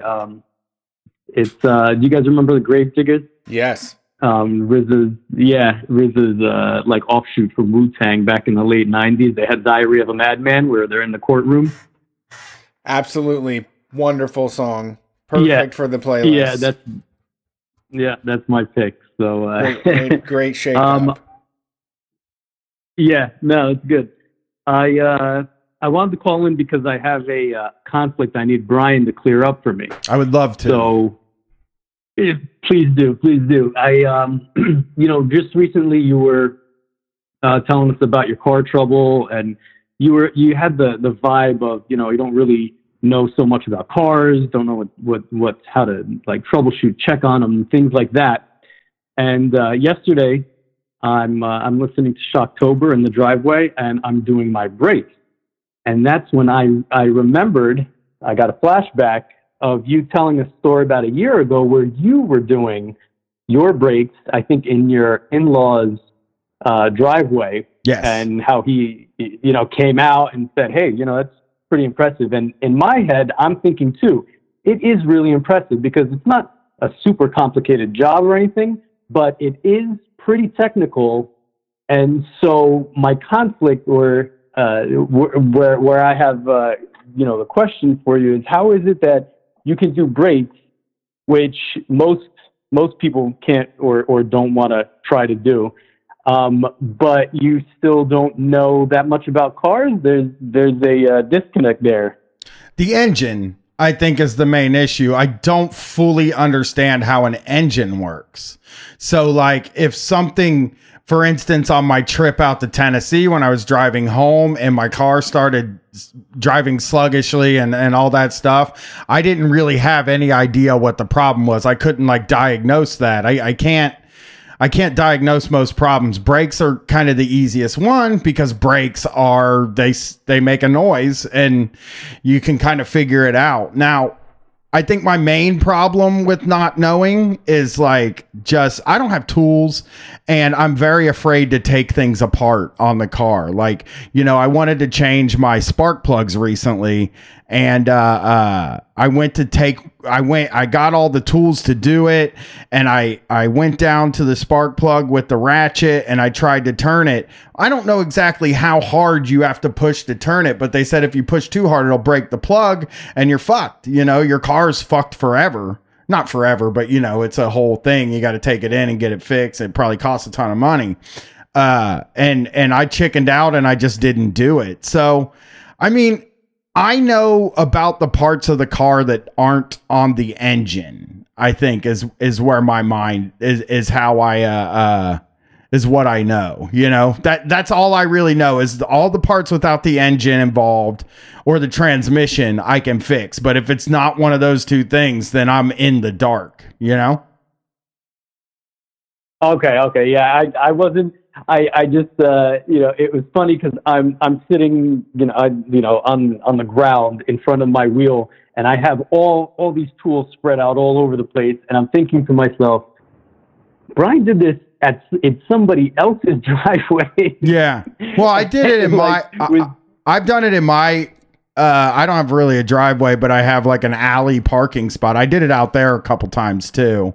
It's just easier when you're at somebody else's, when you're at somebody's house and you have that's the other thing about brakes. It only takes like 4 tools to do it. You know, and they're all $8 a piece. So it's just the brakes thing. I do that because it's a lot cheaper than taking your car in and getting your brakes done. And it's just a way that I can save money. It's a way that, like, I don't always think about how to save money. I'm really bad with money, you know, but that thing is like something that costs like $500 to get done that I can do for $40.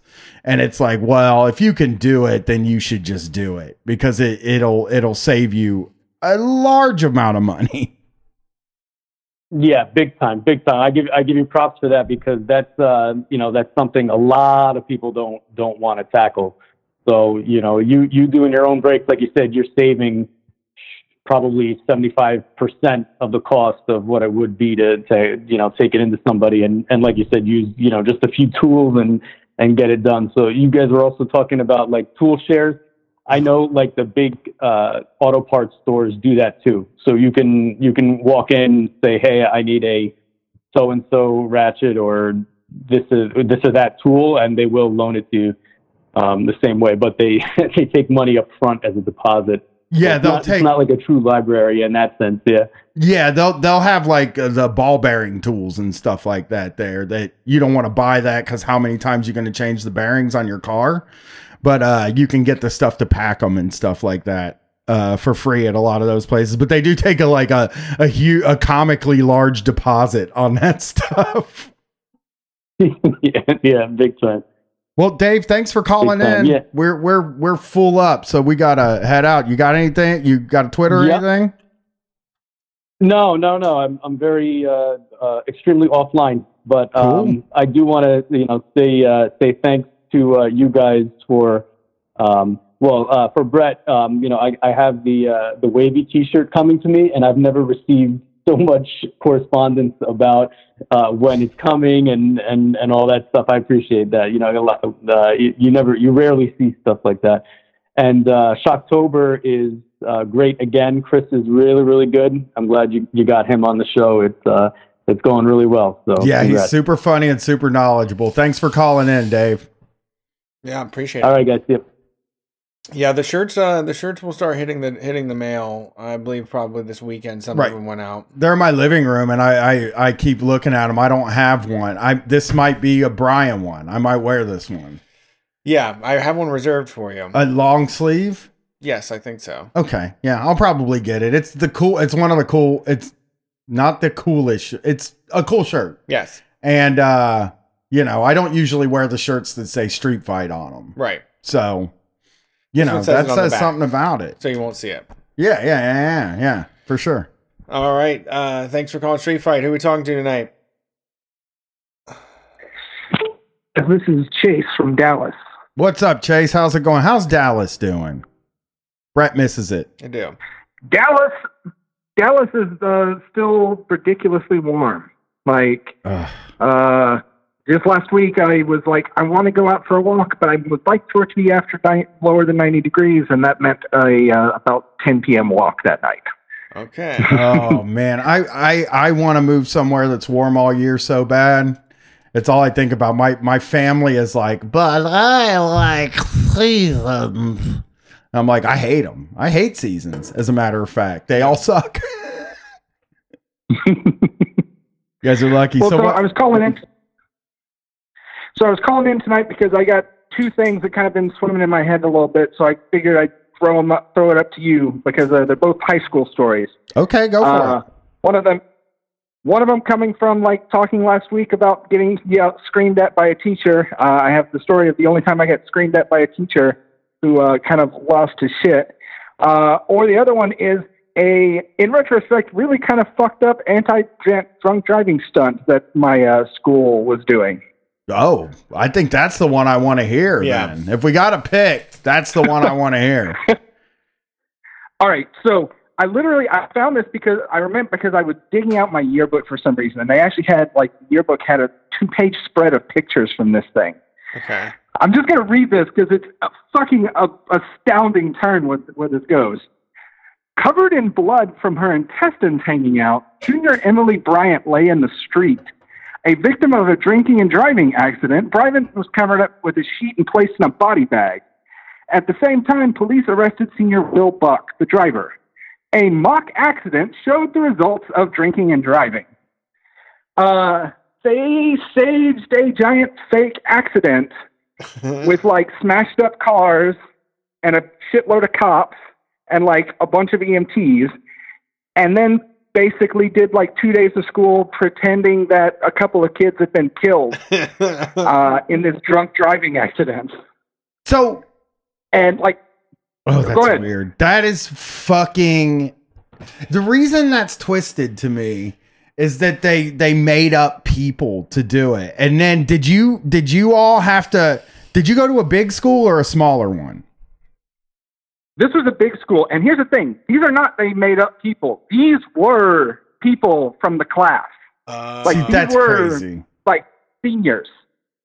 See, that's too much. I mean, that's so... Did they agree to it? It wasn't like, hey, let's pretend we're dead. Yeah, they definitely did agree to it, but literally they pulled out pretty much the entire school to stand out in front of the school while they fake pretend acted like they were cleaning up the scene of a fatal accident. Was there blood and shit that were mopping up blood and stuff? Yes, they were they had applied stage makeup to make them look bloodied and they had been through a deadly car accident. Wait, so they actually care flighted helicoptered out one of the kids. So when did they tell you the truth? When did they tell you what was going on? So, well, okay. Everybody kind of knew it was bullshit. It was not. Most people could kind of sense it was a little too much. They had fucking they had somebody there who was supposed to be a TV news anchor or something, taking interviews from cops. It was super, super staged. But they then we had a TV production crew at the high school, TV production class. Uh-huh. And the TV production class produced a news segment about the crash that included footage of the senior being arrested and taken to the jail and booked into jail and put in a cell.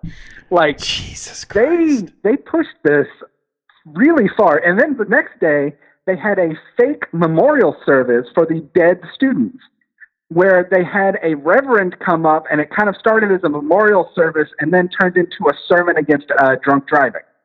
Wow. This is... Were kids crying and stuff and saying goodbye to their dead friends, or where's everybody once again just what the fuck's going on?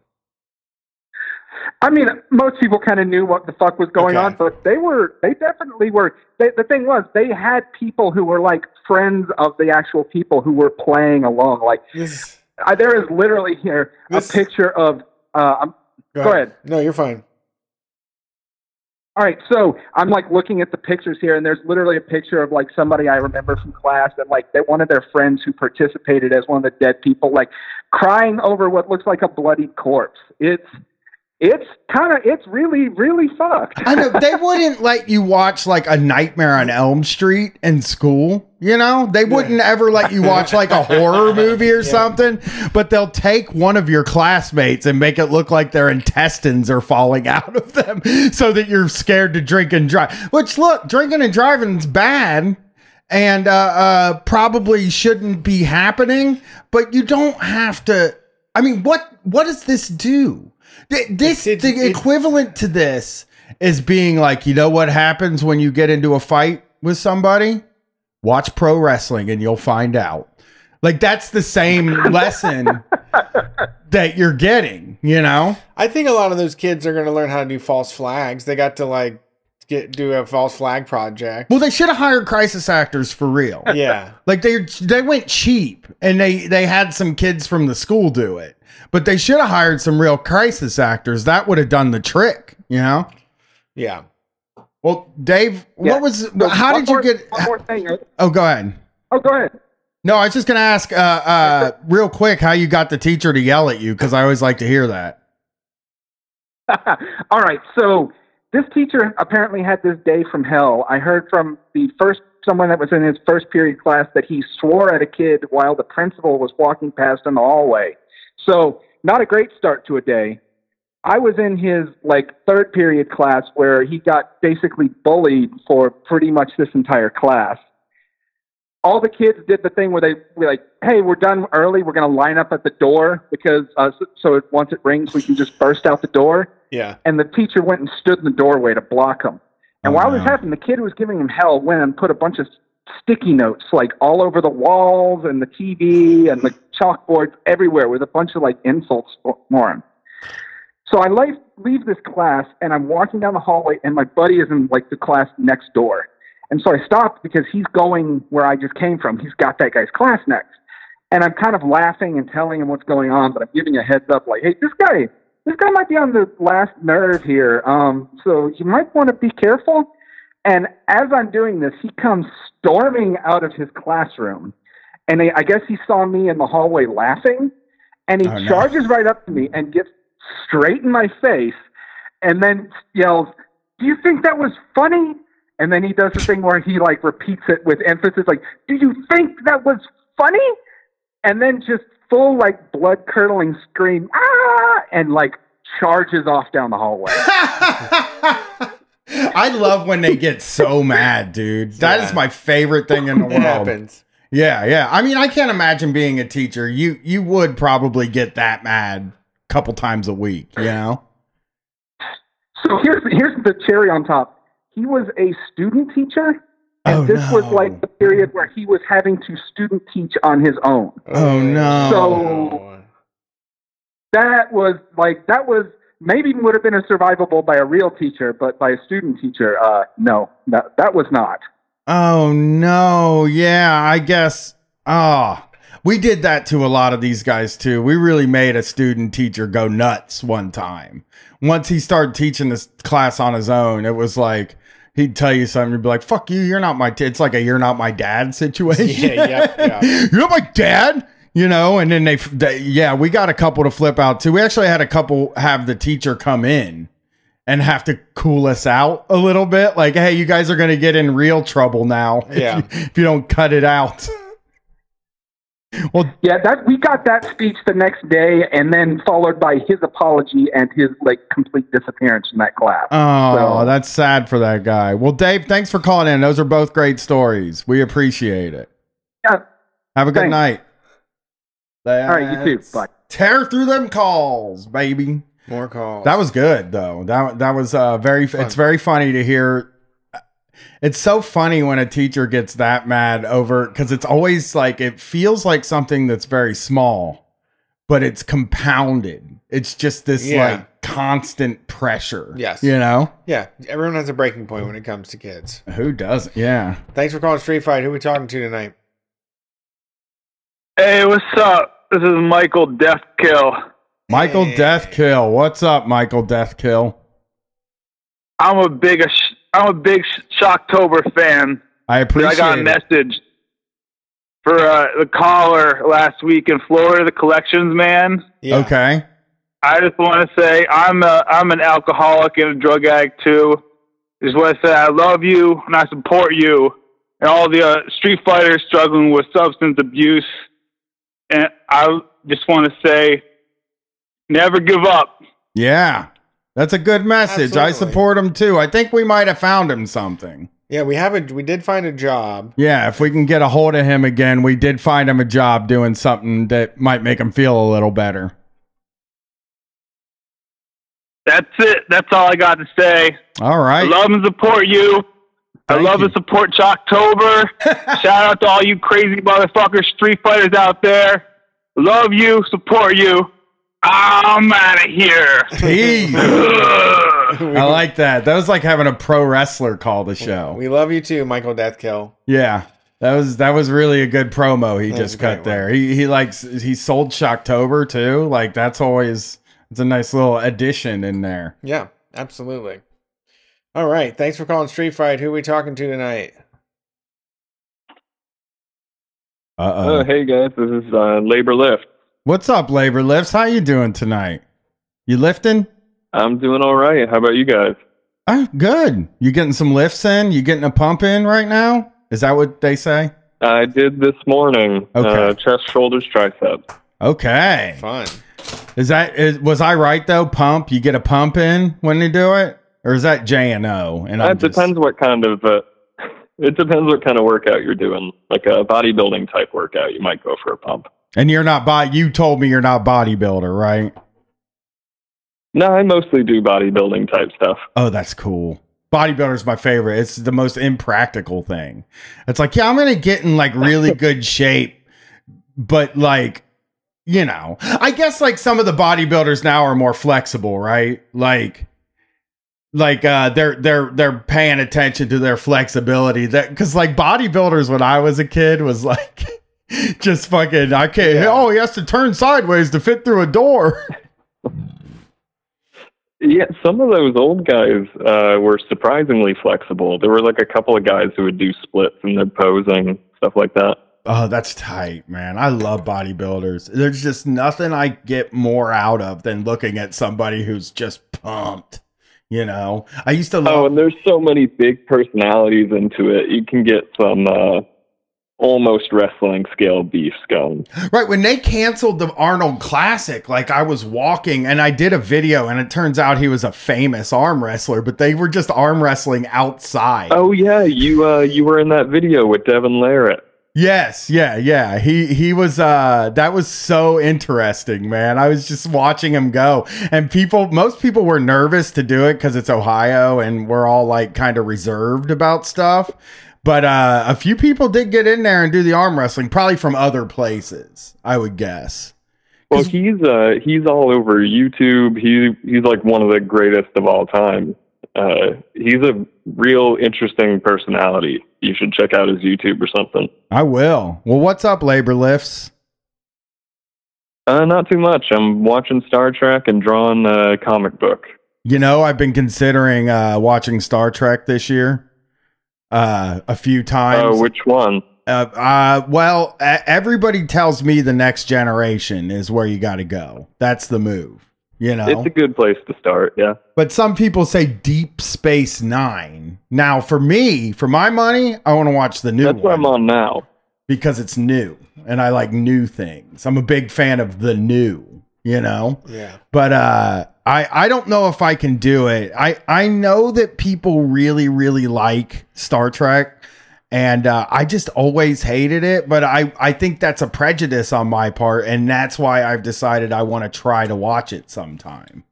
But it always seems so boring, doesn't it? You get boring vibes off that show? Yeah, it can totally be the kind of thing that like you might just not be into at all. Agreed. As far as the new one versus the old ones, I think it's kind of a different show. Oh. I watched a few episodes of the new one when it came out. It's very shiny. The visual style is really, really different. They kind of take it a bit more seriously. Yeah. Well, I'll probably. That's the Next Generation Deep Space Nine split too. If you want kind of a goofy adventure show, you should do Next Generation. Okay. Yeah, I was gonna say, yeah, Mal is bad in the chat said Next Generation is episodic and Deep Space Nine is character driven, which is probably what you would like. Yeah. Because Erica started Next Generation, and I think it looks like Doctor Who to me. Oh, I can't watch Doctor Who ever. That's never happening. It seems like very similar to Doctor Who. Okay. They just each week there's a weird thing that they mess around with. I grew up. There's like lots of like, that kind of laughing. Yeah, because I grew up like my whole goal from the day I was born was to be cool. Like from very early on, and just you couldn't do that and watch Star Trek until about 5 years ago, and then now cool people watch Star Trek, and I'm like, all right. Maybe I'll give it a look. But I'm a Star Wars. I liked Star Wars quite a bit, and I never thought I'd like that show at all. Movie. I called it a show. Yeah. I'm ashamed I don't like it. I think it's one of those things it's worth giving it a shot, because if you like it, there's a lot of there to get into, and if you don't like it, whatever. I don't think it's a big deal. Yeah, I have to give it a shot. It sounds like it's like Brett said. It's kind of embarrassing not to like it. We're both guys that have like sort of encyclopedic knowledge of pop culture from that period of time. Like the Deep Space Nine, the Next Generation period of time. Neither one of us watched it though, because we'll sit and talk about fucking TV shows that they only did one season of. Me and Brett will. Like, we know all this stuff. And it's like, but that stuff, it was just like, there's no way. You know what I did watch? Quantum Leap. Oh, yeah. I was into that. Oh, Ziggy. I fucking love Quantum Leap. Quantum Leap's cool. It's a cool concept for a TV show, actually. The guy's just jumping into people's bodies. And then every episode, you get like a good laugh when he looks at himself in the mirror. And he's like, oh my God, I look like somebody else. You know? Yeah. When I was a kid, I wanted to be Dr. Sam Beckett. No. Who kind of knew everything. All that shit. Just that's not what you drop into a situation and something about it. Yeah, you don't want to be that though. Man. He's a tough one. That's the Renaissance man though. Yeah, what I was going for. But that's a tough one to be where you don't get to go home. I don't want to be anything where I can't go home because I love being home so much. You know, to live in the room. I don't mean I want to go on like a time travel journey forever. I never want to go on a time travel journey ever. I want to go. I don't want to fuck. I wouldn't fuck with it either. You wouldn't time travel ever? No, you're going to get turned into jelly. I mean, if it was possible and people were actually able to do it, and you could get on like, if it was like Richard Branson made a time machine and you can go back in time or some shit, you know what I mean? And it doesn't fuck anything up. It won't fuck you up. I would want to go, like, if you were allowed to talk to yourself too, like I would like to go back and talk to myself. Okay. And be like, dude, quit being so weird, you know? But you just want to tell yourself not to be weird, you know? Yeah, but it's not going to change the future. What's the point? That's true. That is true. But I just feel like I could have given I could give that version of myself from back then some confidence. Okay. That would be nice. I feel bad for that me. You know what I mean? Like, I think in my, you know, well, she doesn't listen to this show, but I watch my daughter go through all the same shit. And you're like, just trying, that's kind of where you get the chance to go back and like tell somebody how it's done. But then you're just another fucking adult telling a teenager how to live their life. Yeah. You know, it's like, that's like really the crummiest thing is we all have to live through it, and we all have to go through those like lack of confidence and all those issues that you get when you're that age. And it's just, yeah, that's the world, I still guess. Hell. Yeah, it's still hell. Being a teen is always going to be hell. Well, Labor Lifts, thank you for calling. Did you have anything else? No. Dead Man's Party for the Halloween playlist. Okay. Dead Man's Party. By who?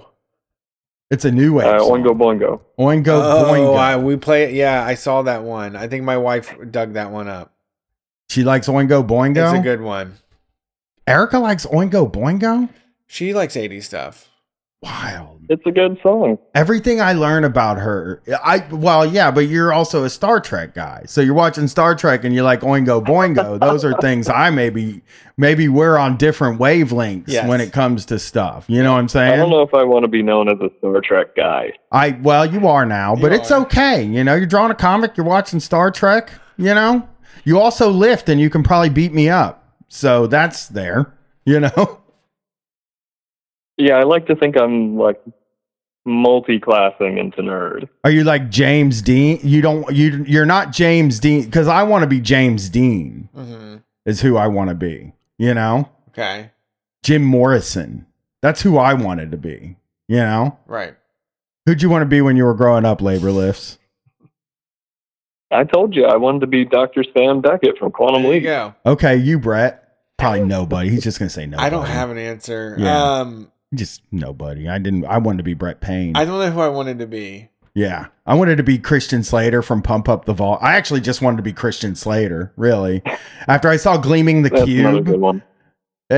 After I saw Gleaming the Cube and Pump Up the Volume, I was like, I just want to be him. Like, I don't know. I have like the reason Brett doesn't have an answer is because he has self-confidence. Like, I just wanted to literally be another if I could just be another person that's better than me, that would be great. Thank you. Yeah. Thanks for calling, Labor Lifts.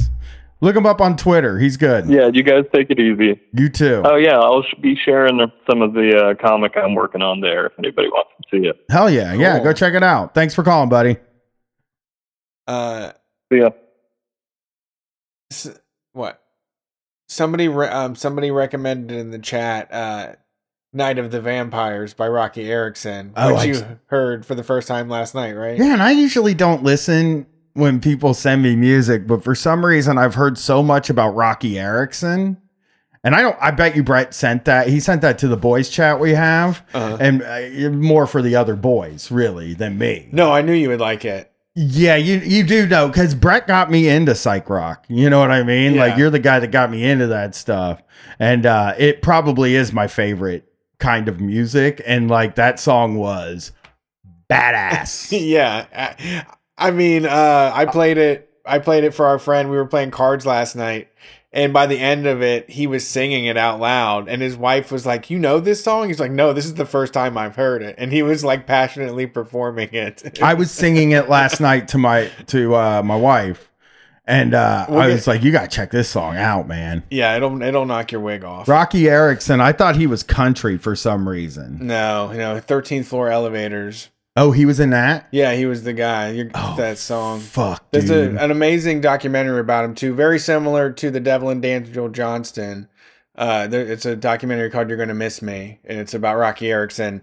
And the guy is just incredible. He just belts out songs. Like, he just says something like that doesn't make, I don't know, just from outer space, and then we'll just start singing the most beautiful tune you've ever heard. Really interesting guy. Yeah, I gotta check him out, man. I love psychedelic rock, and it seems perfect for me. All right. Thanks for calling Street Fight. Who are we talking to tonight? Hey, this is Justin Comer. Justin, what's up, dude? Iowa Justin. Remember Justin from Iowa, Brett? Brett's just staring. Wait, what'd you say? It's Justin from Iowa. Oh, yeah. Great guy. Did his podcast, Rock Hard Podcast. Yeah, Brett's been on my show. Yeah. I have not, so that's interesting, but... you haven't, but I would like to make that happen at some point. What do you guys talk about? Oh, what did we talk about? Yeah. Brett and I and my friends Evan and Natalie, we talked about jobs that we had as teenagers. Oh, tight. Okay. That's something I'm pretty good at. So that sounds fun. What's going on, Justin? Well, I was calling in case you guys have any people listening in from Des Moines tonight. I've got some information to share. Okay. What's going on in Des Moines? So, Des Moines Street Fighters, you may be aware that there's an election coming up. Nope. And that's something probably people don't know about. Is little known fact coming up in November. Kind of an election. Niche. Yeah. Yeah, this is niche information here. Yeah, for the real extreme politics heads. Yeah. And if you live in Polk County, Des Moines, and the surrounding area, you're going to see on the ballot county sheriff race. You're going to see two guys' names on there, Rick McIntosh and Kevin Schneider. Both of those guys are cops, so you're not going to want to vote for them. Oof. However, there's a guy named Jalen Cavill who's running a write-in campaign. He's got a very simple platform. It's decriminalize all drugs, end cash bail, end all collaboration with ICE, and defund the Polk County Sheriff's Department. Oh, I like this guy. What's his last name? Yeah. Jalen what? It's Jalen Cavill. And since you're going to have to write it in, I'm going to spell it for you. Go for it. Jaylen. Last name Cavil. Okay. Yeah, vote for him. I support his platform for sure, Jalen. I like it. Smart choice. I do like it. So, are you working with him, or is he just kind of does he have signs and stuff? What's it look like? It's mostly like a digital campaign right now. But I had him on my podcast last week. We did a pretty good hour-long interview with him. If people want to get to know him a little better. Okay. Yeah. Tell people where to listen to your podcast. Oh yeah, my podcast is Rock Hard Caucus. Hachi. Ooh, this is a Heat O'Brien podcast. We're gonna have me on there to talk about hedonism too. Yes. Yeah. Yeah, you can come on. You can talk about sex. Sure. Oh, okay. Well, I'll try to get comfortable with that sometime between now and then. Yeah, me too. It just rock hard. Because I've seen the name of your show. I always thought you talked about music, and because I know you're a musician, and right. I was like, oh, I like doing music podcasts a lot, but I'll do any really. But well, actually, yeah, it might be cool if we had you on to talk about Slipknot or something, because they're an Iowa band, True, and they're cool. I mean, Corey Taylor seems like a super cool guy. Have you guys ever tried to get Corey Taylor on the show? That would be a good get. We haven't tried. I don't know if we're big enough to ask Corey Taylor yet, but I might. Oh man, we know somebody that knows him, but really, but I don't know if Brian's gonna get him first. I'd feel comfortable. Yeah, if I can get Corey Taylor, it's probably going to be for me. Oh yeah, but actually, sure, I understand. We don't really want to have musicians on PODcast at all, because it feels like it. We had one, but that was a special occasion sort of thing. But we kind of feel like it'll hurt the show in a way because we do reviews. So when you do reviews, you don't want to meet the people because it'd just be, it just feels. Yeah, you'll just be nice to them. Yeah, because if you're good, I don't have the guts to goof on somebody like that. Yeah, I would still talk to him. Yeah. You don't have to review. Yeah, but they're also not comics or anything. You know what I'm saying? Yeah. It's just for me and John, it feels like we want to have funny people on the show and goof around about it, make it more of a fan vibe. Yeah. When we get musicians, it's not as it sometimes can be not as funny, Right. But Justin plays 80 million instruments, I think. Yeah, he does. He's an instrument guy. Sure. Yeah. I'll list him. 80 million. We'll be here all night, though. Yeah. Well, thanks for calling in, Justin. Say that name and spell that name again, because I'd like to see people vote for him. Yeah. Jaylen Cavill. That's Jaylen Cavil. Thanks for calling in, buddy. Have a good night. Yep, you too. See you later, guys. Peace. Yeah. Thank you.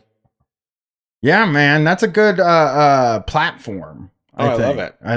Yeah. Decriminalize all drugs right away is a move. Smart one. That I wish I could run for sheriff. Really? Do they run for sheriff here? I don't know about that. Yeah, because I could run for sheriff. You can run for judge, probably. I don't want to be a judge. You could let people off. Yeah, but if I was sheriff, I could just not get anybody on. Okay. The idea is just don't get anybody on instead of letting people on. You could be the walking sheriff. Yeah. What if you get the job as a judge and it's just for doing mortgage things or some shit where it's just oh, boy. Not fun. Judge seems like a shit job to me. Yeah. I mean, I hate judges, and I know they probably like doing it, but to me, it just feels like you gotta sit in a chair and listen to people all day. It sounds like do Farmville probably. You think they play Farmville or whatever? You think they play on their phones? I don't think they do. Yeah, you can. It's probably yes. Well, maybe. It's probably frowned upon. They got to sit and look right at you. That's true. You know, and really give you the biz, you know? All right. Thanks for calling Street Fight. Who are we talking to tonight? Hi, this is Kristen from San Diego. What's up, Kristen? How's it going?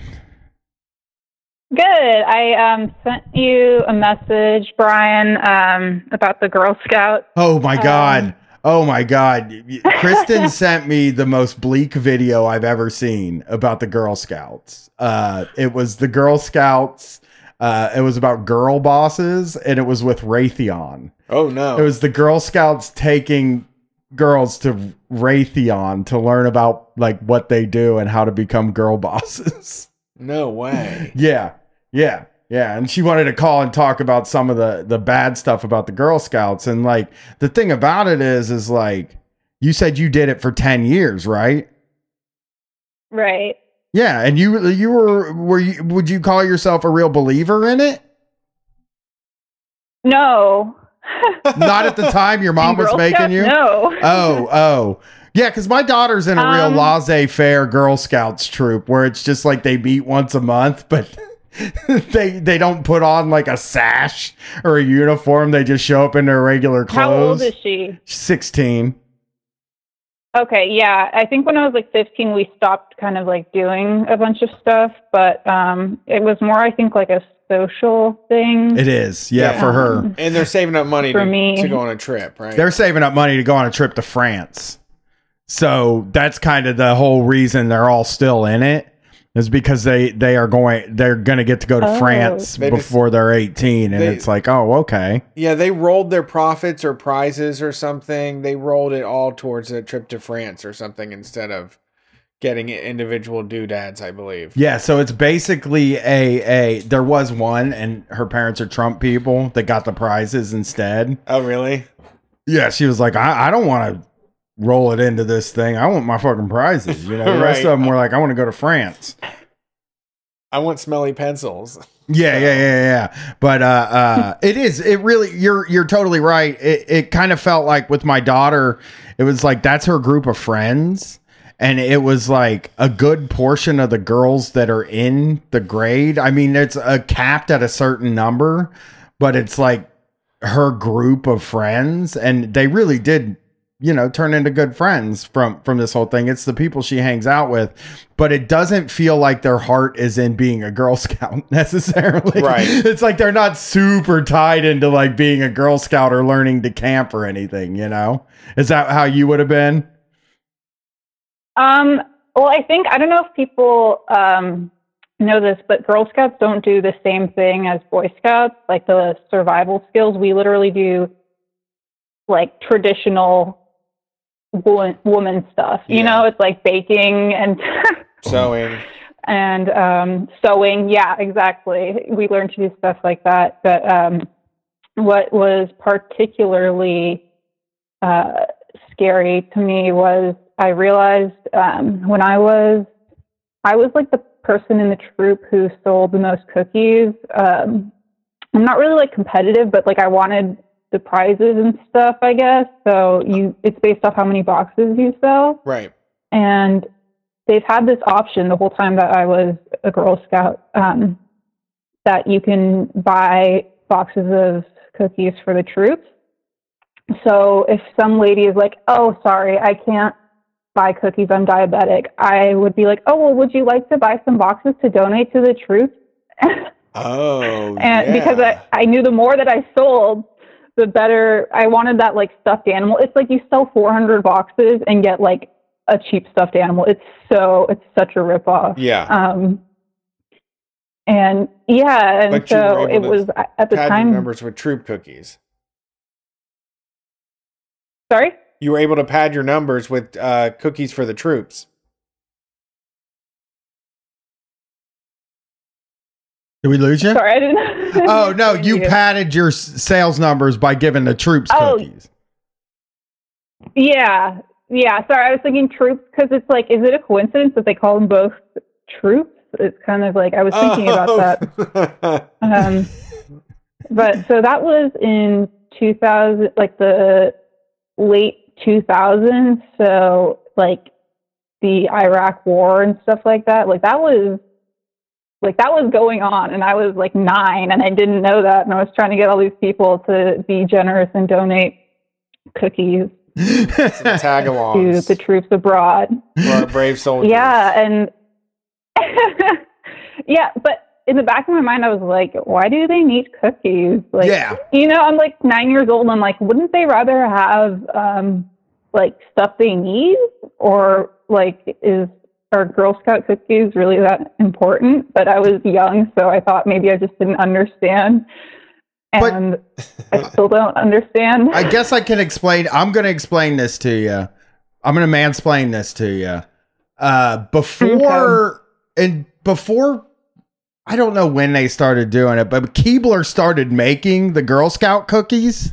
Like they just were like, fuck it, we're just going to make these. And that's what took all the specialness out of them. And that might have been why it didn't see, like you could get them all, you could get Samoas all year round. When I was like young, you could only get Samoas when the fucking, when the Girl Scout cookies went on sale. And that's why people freak about them. But like, I think we send a lot of stuff to the troops and it just goes in a black hole. I'm also, what we learned from the Food That Made America is Milton Hershey. He slipped candy bars. He got them into like all of the MREs for the soldiers. So I think we have this idea of like doing war all day and then coming home and having a little snacky sweet treat, you know, just a little bright spot in the day. Yeah. Yeah. I mean, did you have how do you look back on your time in the Girl Scouts? Is it that you didn't like it, or like that like you feel sort of betrayed because some of the stuff they taught you probably wasn't great? Yeah. So it was really fun. I really liked to do like a lot of the stuff that we did, but I was so oblivious at the time that this whole organization is like in cahoots with the U.S. military. Like there were times they do a lot of drives where it's like, oh, would you like to help us pack packages to send to the troops? And you just like put a bunch of like supplies, you know, like toothpaste and stuff like that. And you pack up all these boxes for them. And you get like a badge at the end for doing that. And now I'm just like, holy shit. Like I was complicit with the U.S. empire. Like I helped them, they're using these Girl Scouts to help further U.S. empire, and I was one of them, and I kind of hate that because I don't think a lot of people know that the Girl Scouts partnered with Raytheon, and that's just kind of like they could partner with anyone else, and it probably would be like more appropriate. Right. Yeah, it is worth something, I guess, in this world to take young girls and show them successful women doing things. But like Raytheon makes missiles that kill people. Yeah. You know, and that's not something, I mean, I wouldn't want my daughter tied up in like if they said we're going to take your daughter, which they never would, to Raytheon, they would never take her anywhere. I mean, they really go sleep in a cabin once a year and say it's camping. We went camping, we made Gorp. Yeah. You know? It's really, and it's a cabin too. It's not even, it's so not camping, you know? Yeah, and they can all like have their cell phones, or I mean, I assume they can still like use technology, and it's glamping, but you have to take them though. Okay. I mean, like, I think when you camp, the thing you have to do is go somewhere where your phone isn't going to reach, you know, because it is hard to put the fucking thing away. I looked at so many places to go, and every time it said Wi-Fi, I tried to find a place without Wi-Fi, but they all have Wi-Fi now. So it's just kind of like, if we go camping, we just got to agree to put our phones away, and nobody is good at that. They're always like, I need about 15 minutes just with and they'll go get their phone. You know, that's how I am. Yeah. I'll put my phone away and then be like, I I'm just gonna take 15 minutes. I want to wrap that thing up. Yeah, just 15 minutes real quick. But yeah. So thanks for calling in. I'm gonna link that video on one of our. Yeah, I'm gonna send Brett that video and have him link it. Like you said, it's like they're grooming these these little girls to be the next. Like you said, they frame it as like girl boss. You know, we're gonna get girls into STEM jobs. And the lady in the video, I think, who's like a representative Raytheon, she's like, there is a huge untapped resource, which is like these girls, and we need to tap into that resource for our future. And I couldn't believe she just said it exactly like that. And it's like, oh, okay, like there weren't enough men to do all of this shit that the U.S. military wants to do, so they got to tap into this. Yeah. To the 9-year-old girls now, I guess. Yeah, macho women that are ready to kill. Sucks. Yeah, it does fucking suck making daisy cutters. Hey, I would never let my kid join that. We're gonna just make like a new thing where we do like all the fun stuff and don't comply with all of the shit that the Girl Scouts. I mean, that is the move. Yeah, to have an alternative girls club of some sort. That like someone mentioned in here, why not just pack up like toiletries to give to a homeless shelter? You know, like there's a million other things you could do to hand out stuff, but cookies to the troops is not the best use of our resource, our child labor resource. Well, to be fair, we did like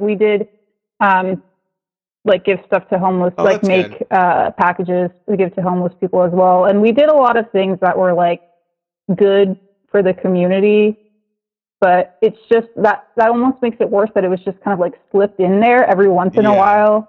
We would be doing this thing where it's like, wait, why are we doing this? Like this doesn't like apply to us. We don't care about the troops. So I didn't realize that. Yeah. I don't. I don't either. I mean, you know, whatever. Yeah, I'm just going to say it. But yeah, that's really it. Oh, and then people are like mean when they, you know, like you were saying, when I was selling them, you would have to get them during the time of the year that they sell them. And we would go in front of the grocery stores and someone goes, you know, in, and you ask them on the way in, and then they come out.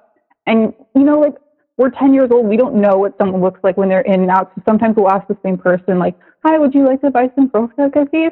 And this guy was like, he's like, you already fucking asked me that. Wow. And he, like, went off on That is crazy. How can you yell at Girl Scouts? That seems so... You got to be in a real place to yell at Girl Scouts, you know?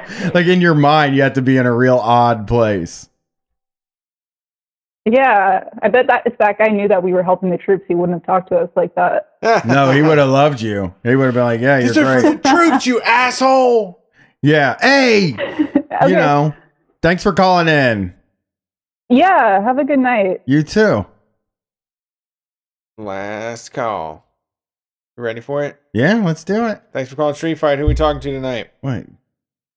Hey, this is Fat Rocker 5000 on Twitter. How's it going, guys? Oh, hey, what's up? Fat Rocker makes a lot of good pictures of me. Oh, yeah. What's up, man? How's it going tonight? Yeah, it's like I said, it's the gift that keeps on giving. Right. Yeah, I guess I have a face for it. You do. I don't know what it is, but you do. My vote was going to be for, I'm going to say anything solo Ozzy, and I'm going to say, but I really want to say, Welcome to the Machine, Pink Floyd. And that's like a slow jam at the end of the night, but that's about one of the most scariest songs I've ever heard of, basically, because it's just welcoming you to the workforce. So we need you do need a Pink Floyd or song. Pink Floyd was scary to me growing up. Dark Side of the Moon. My dad really likes Pink Floyd, and he would listen to Dark Side of the Moon, and that album gnarled me out, man. It would like really make me feel like, I don't know, uneasy. You know, that band really makes you feel uneasy. I need to listen to the early stuff. You know, I've never heard that. Yeah, Sid Barrett. The Great Gig in the Sky from that album, which is that woman screaming, Yes, yeah. Basically, and that's the one that's like in the middle. And that's probably what you remember. But yeah, it's got all the clocks. But when my dad heard the woman screaming, he goes, "Why doesn't she just die already?" Sorry, I'm mopping at work, so if you can't hear me. Then let's see, what else did I have in my mind? Oh, kit bashing. Have you ever heard of that, Brian? I know you're just getting into the kit game. Well, yeah, I mean, I'm not going to get into it because it's $10,000, but what is it?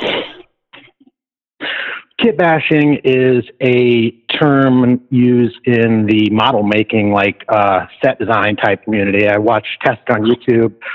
I highly recommend them. But basically, it's taking bits and pieces, like extra bits and pieces from those kits, mix and matching and making your own shit. Like a lot of movie sets are made that way. So you can look that up, and it's a good, cheap way to make models. Oh, are you saying like you can take your model parts and like use them on different, like you can make like different kinds of cars? Are you saying do whatever you want? Oh, I never even considered that. I feel like I got to learn how to build the fucking things first, but once I do that, that sounds like the direction I should go in, right?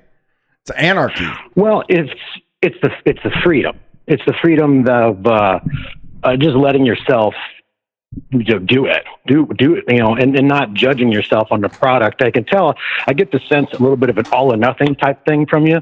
Yep. I've had that myself, so I can call that out. And I struggle with it, and it really is. It gets in the way of even just doing anything. And I'm like constantly, like judging at all times. I mean, I went to school for music and classical guitarist. So very meticulous, all that crap. But the funnest thing to do, funnest time I ever had with music is when I was playing music with other people for fun, and like playing by myself was just kind of boring. So I don't know, that thought popped into my head. Yeah, there's a ton of stuff, and I like the maker spaces. I like that conversation from earlier. I was really down, and I need to look up, see if there's, do you remember the Car Talk guys? They had their own garage, like do-it-yourself repair garage. Did you know that? No, I didn't. That's what I want to do. That's I swear that's like a goal sometime in the future to have something like that, because I think that's really what you need. Yeah, I think that's really, like, if you're really trying to help poor people or people without money, like having a place where they can work on their car, get their car worked on, would be like such a game changer for so many people. I think it was for $90 an hour, you could get a heated engine bay with a lift and an ASE certified technician to help you. Yeah. And obviously we want to switch to public transit, and if we can get that, we can get that, but that is something where we have to depend on the worst people in the world to get it done. And that's I'm about trying to imagine a world that we can make happen, instead of one that, like, I mean, we can keep yelling at them to put trains everywhere, but they haven't ever listened, and they're not listening now. It just feels, I would love a garage. The big 3 car manufacturers stop that in its tracks. Yeah, no pun intended. For sure. But you're right about the all or nothing thing. That is like a very big, that is a problem with me a lot, is that, like, if I try something and I'm not good at it relatively quickly, I start to feel like, well, you're just not good, and you just give up and do something else. There's a concept in Zen and the Art of Motorcycle Maintenance where basically anything that you put together, you're literally sculpting it. Like, even if it's a thing that has instructions that tell you to do it a certain way, it's, you really just, you envision it in your mind and then you put it together. So even if there's instructions, it doesn't mean you got to do it that way. True. Remember that. Yeah. I just need to know where the parts go. But I like this idea of buying different kits and just fucking putting a car together once I learn how to do it, Once you learn how to do it, just making cool cars. Ones. Yeah, you just buy a bunch of the cheapest. The one I want now is $50. Make your own. It's a Pontiac Grand Prix that Brett sent me, which is a really expensive one, but it's a Pontiac Grand Prix, so I'm gonna buy it sometime. That's ironic. Yeah, it's cool as hell. I almost had a Grand Prix give me a heart attack the other day because it was smoking so much. I thought the smoke was coming out of my car. Freaked me out. That's how they designed them. Yeah. Well, thanks for calling in, man. And I love the Photoshops. They're really funny.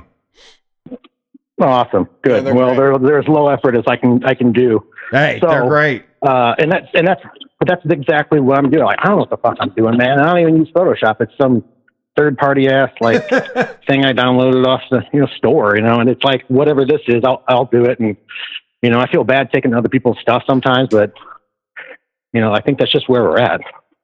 Yeah. Anyway, I'll let you guys go. Have a good night. Thank you. Have a good night. Appreciate it. Have a good one. All right. That's the call-in show. We did it. We did. I made sure there was enough money in there. And we had some great calls. That was a lot of good information. Look up maker spaces and tool libraries in your neck of the woods. We are Street Fight Radio. We are sorry, but the show has ended. Goodbye. Podcast platforms. Subscribe if you want to hear us 2 times a week. We can do it every single week. We got a show coming to Means TV in early 2021. It's being shot in the coming weeks. I'm going to try to give you some behind the scenes. You go to Instagram.com/StreetFightWCRS. I'll try to do some lives and some pictures to let y'all know how it's going along the way. But we appreciate all y'all that support us. Right now in the store, I have a bunch of stickers and magnets and pins and clips and all kinds of other fun stuff that people have been asking for. So there's some Street Fight swag in the store. Buy 3, get 1 free. We will see you on Wednesday. Peace.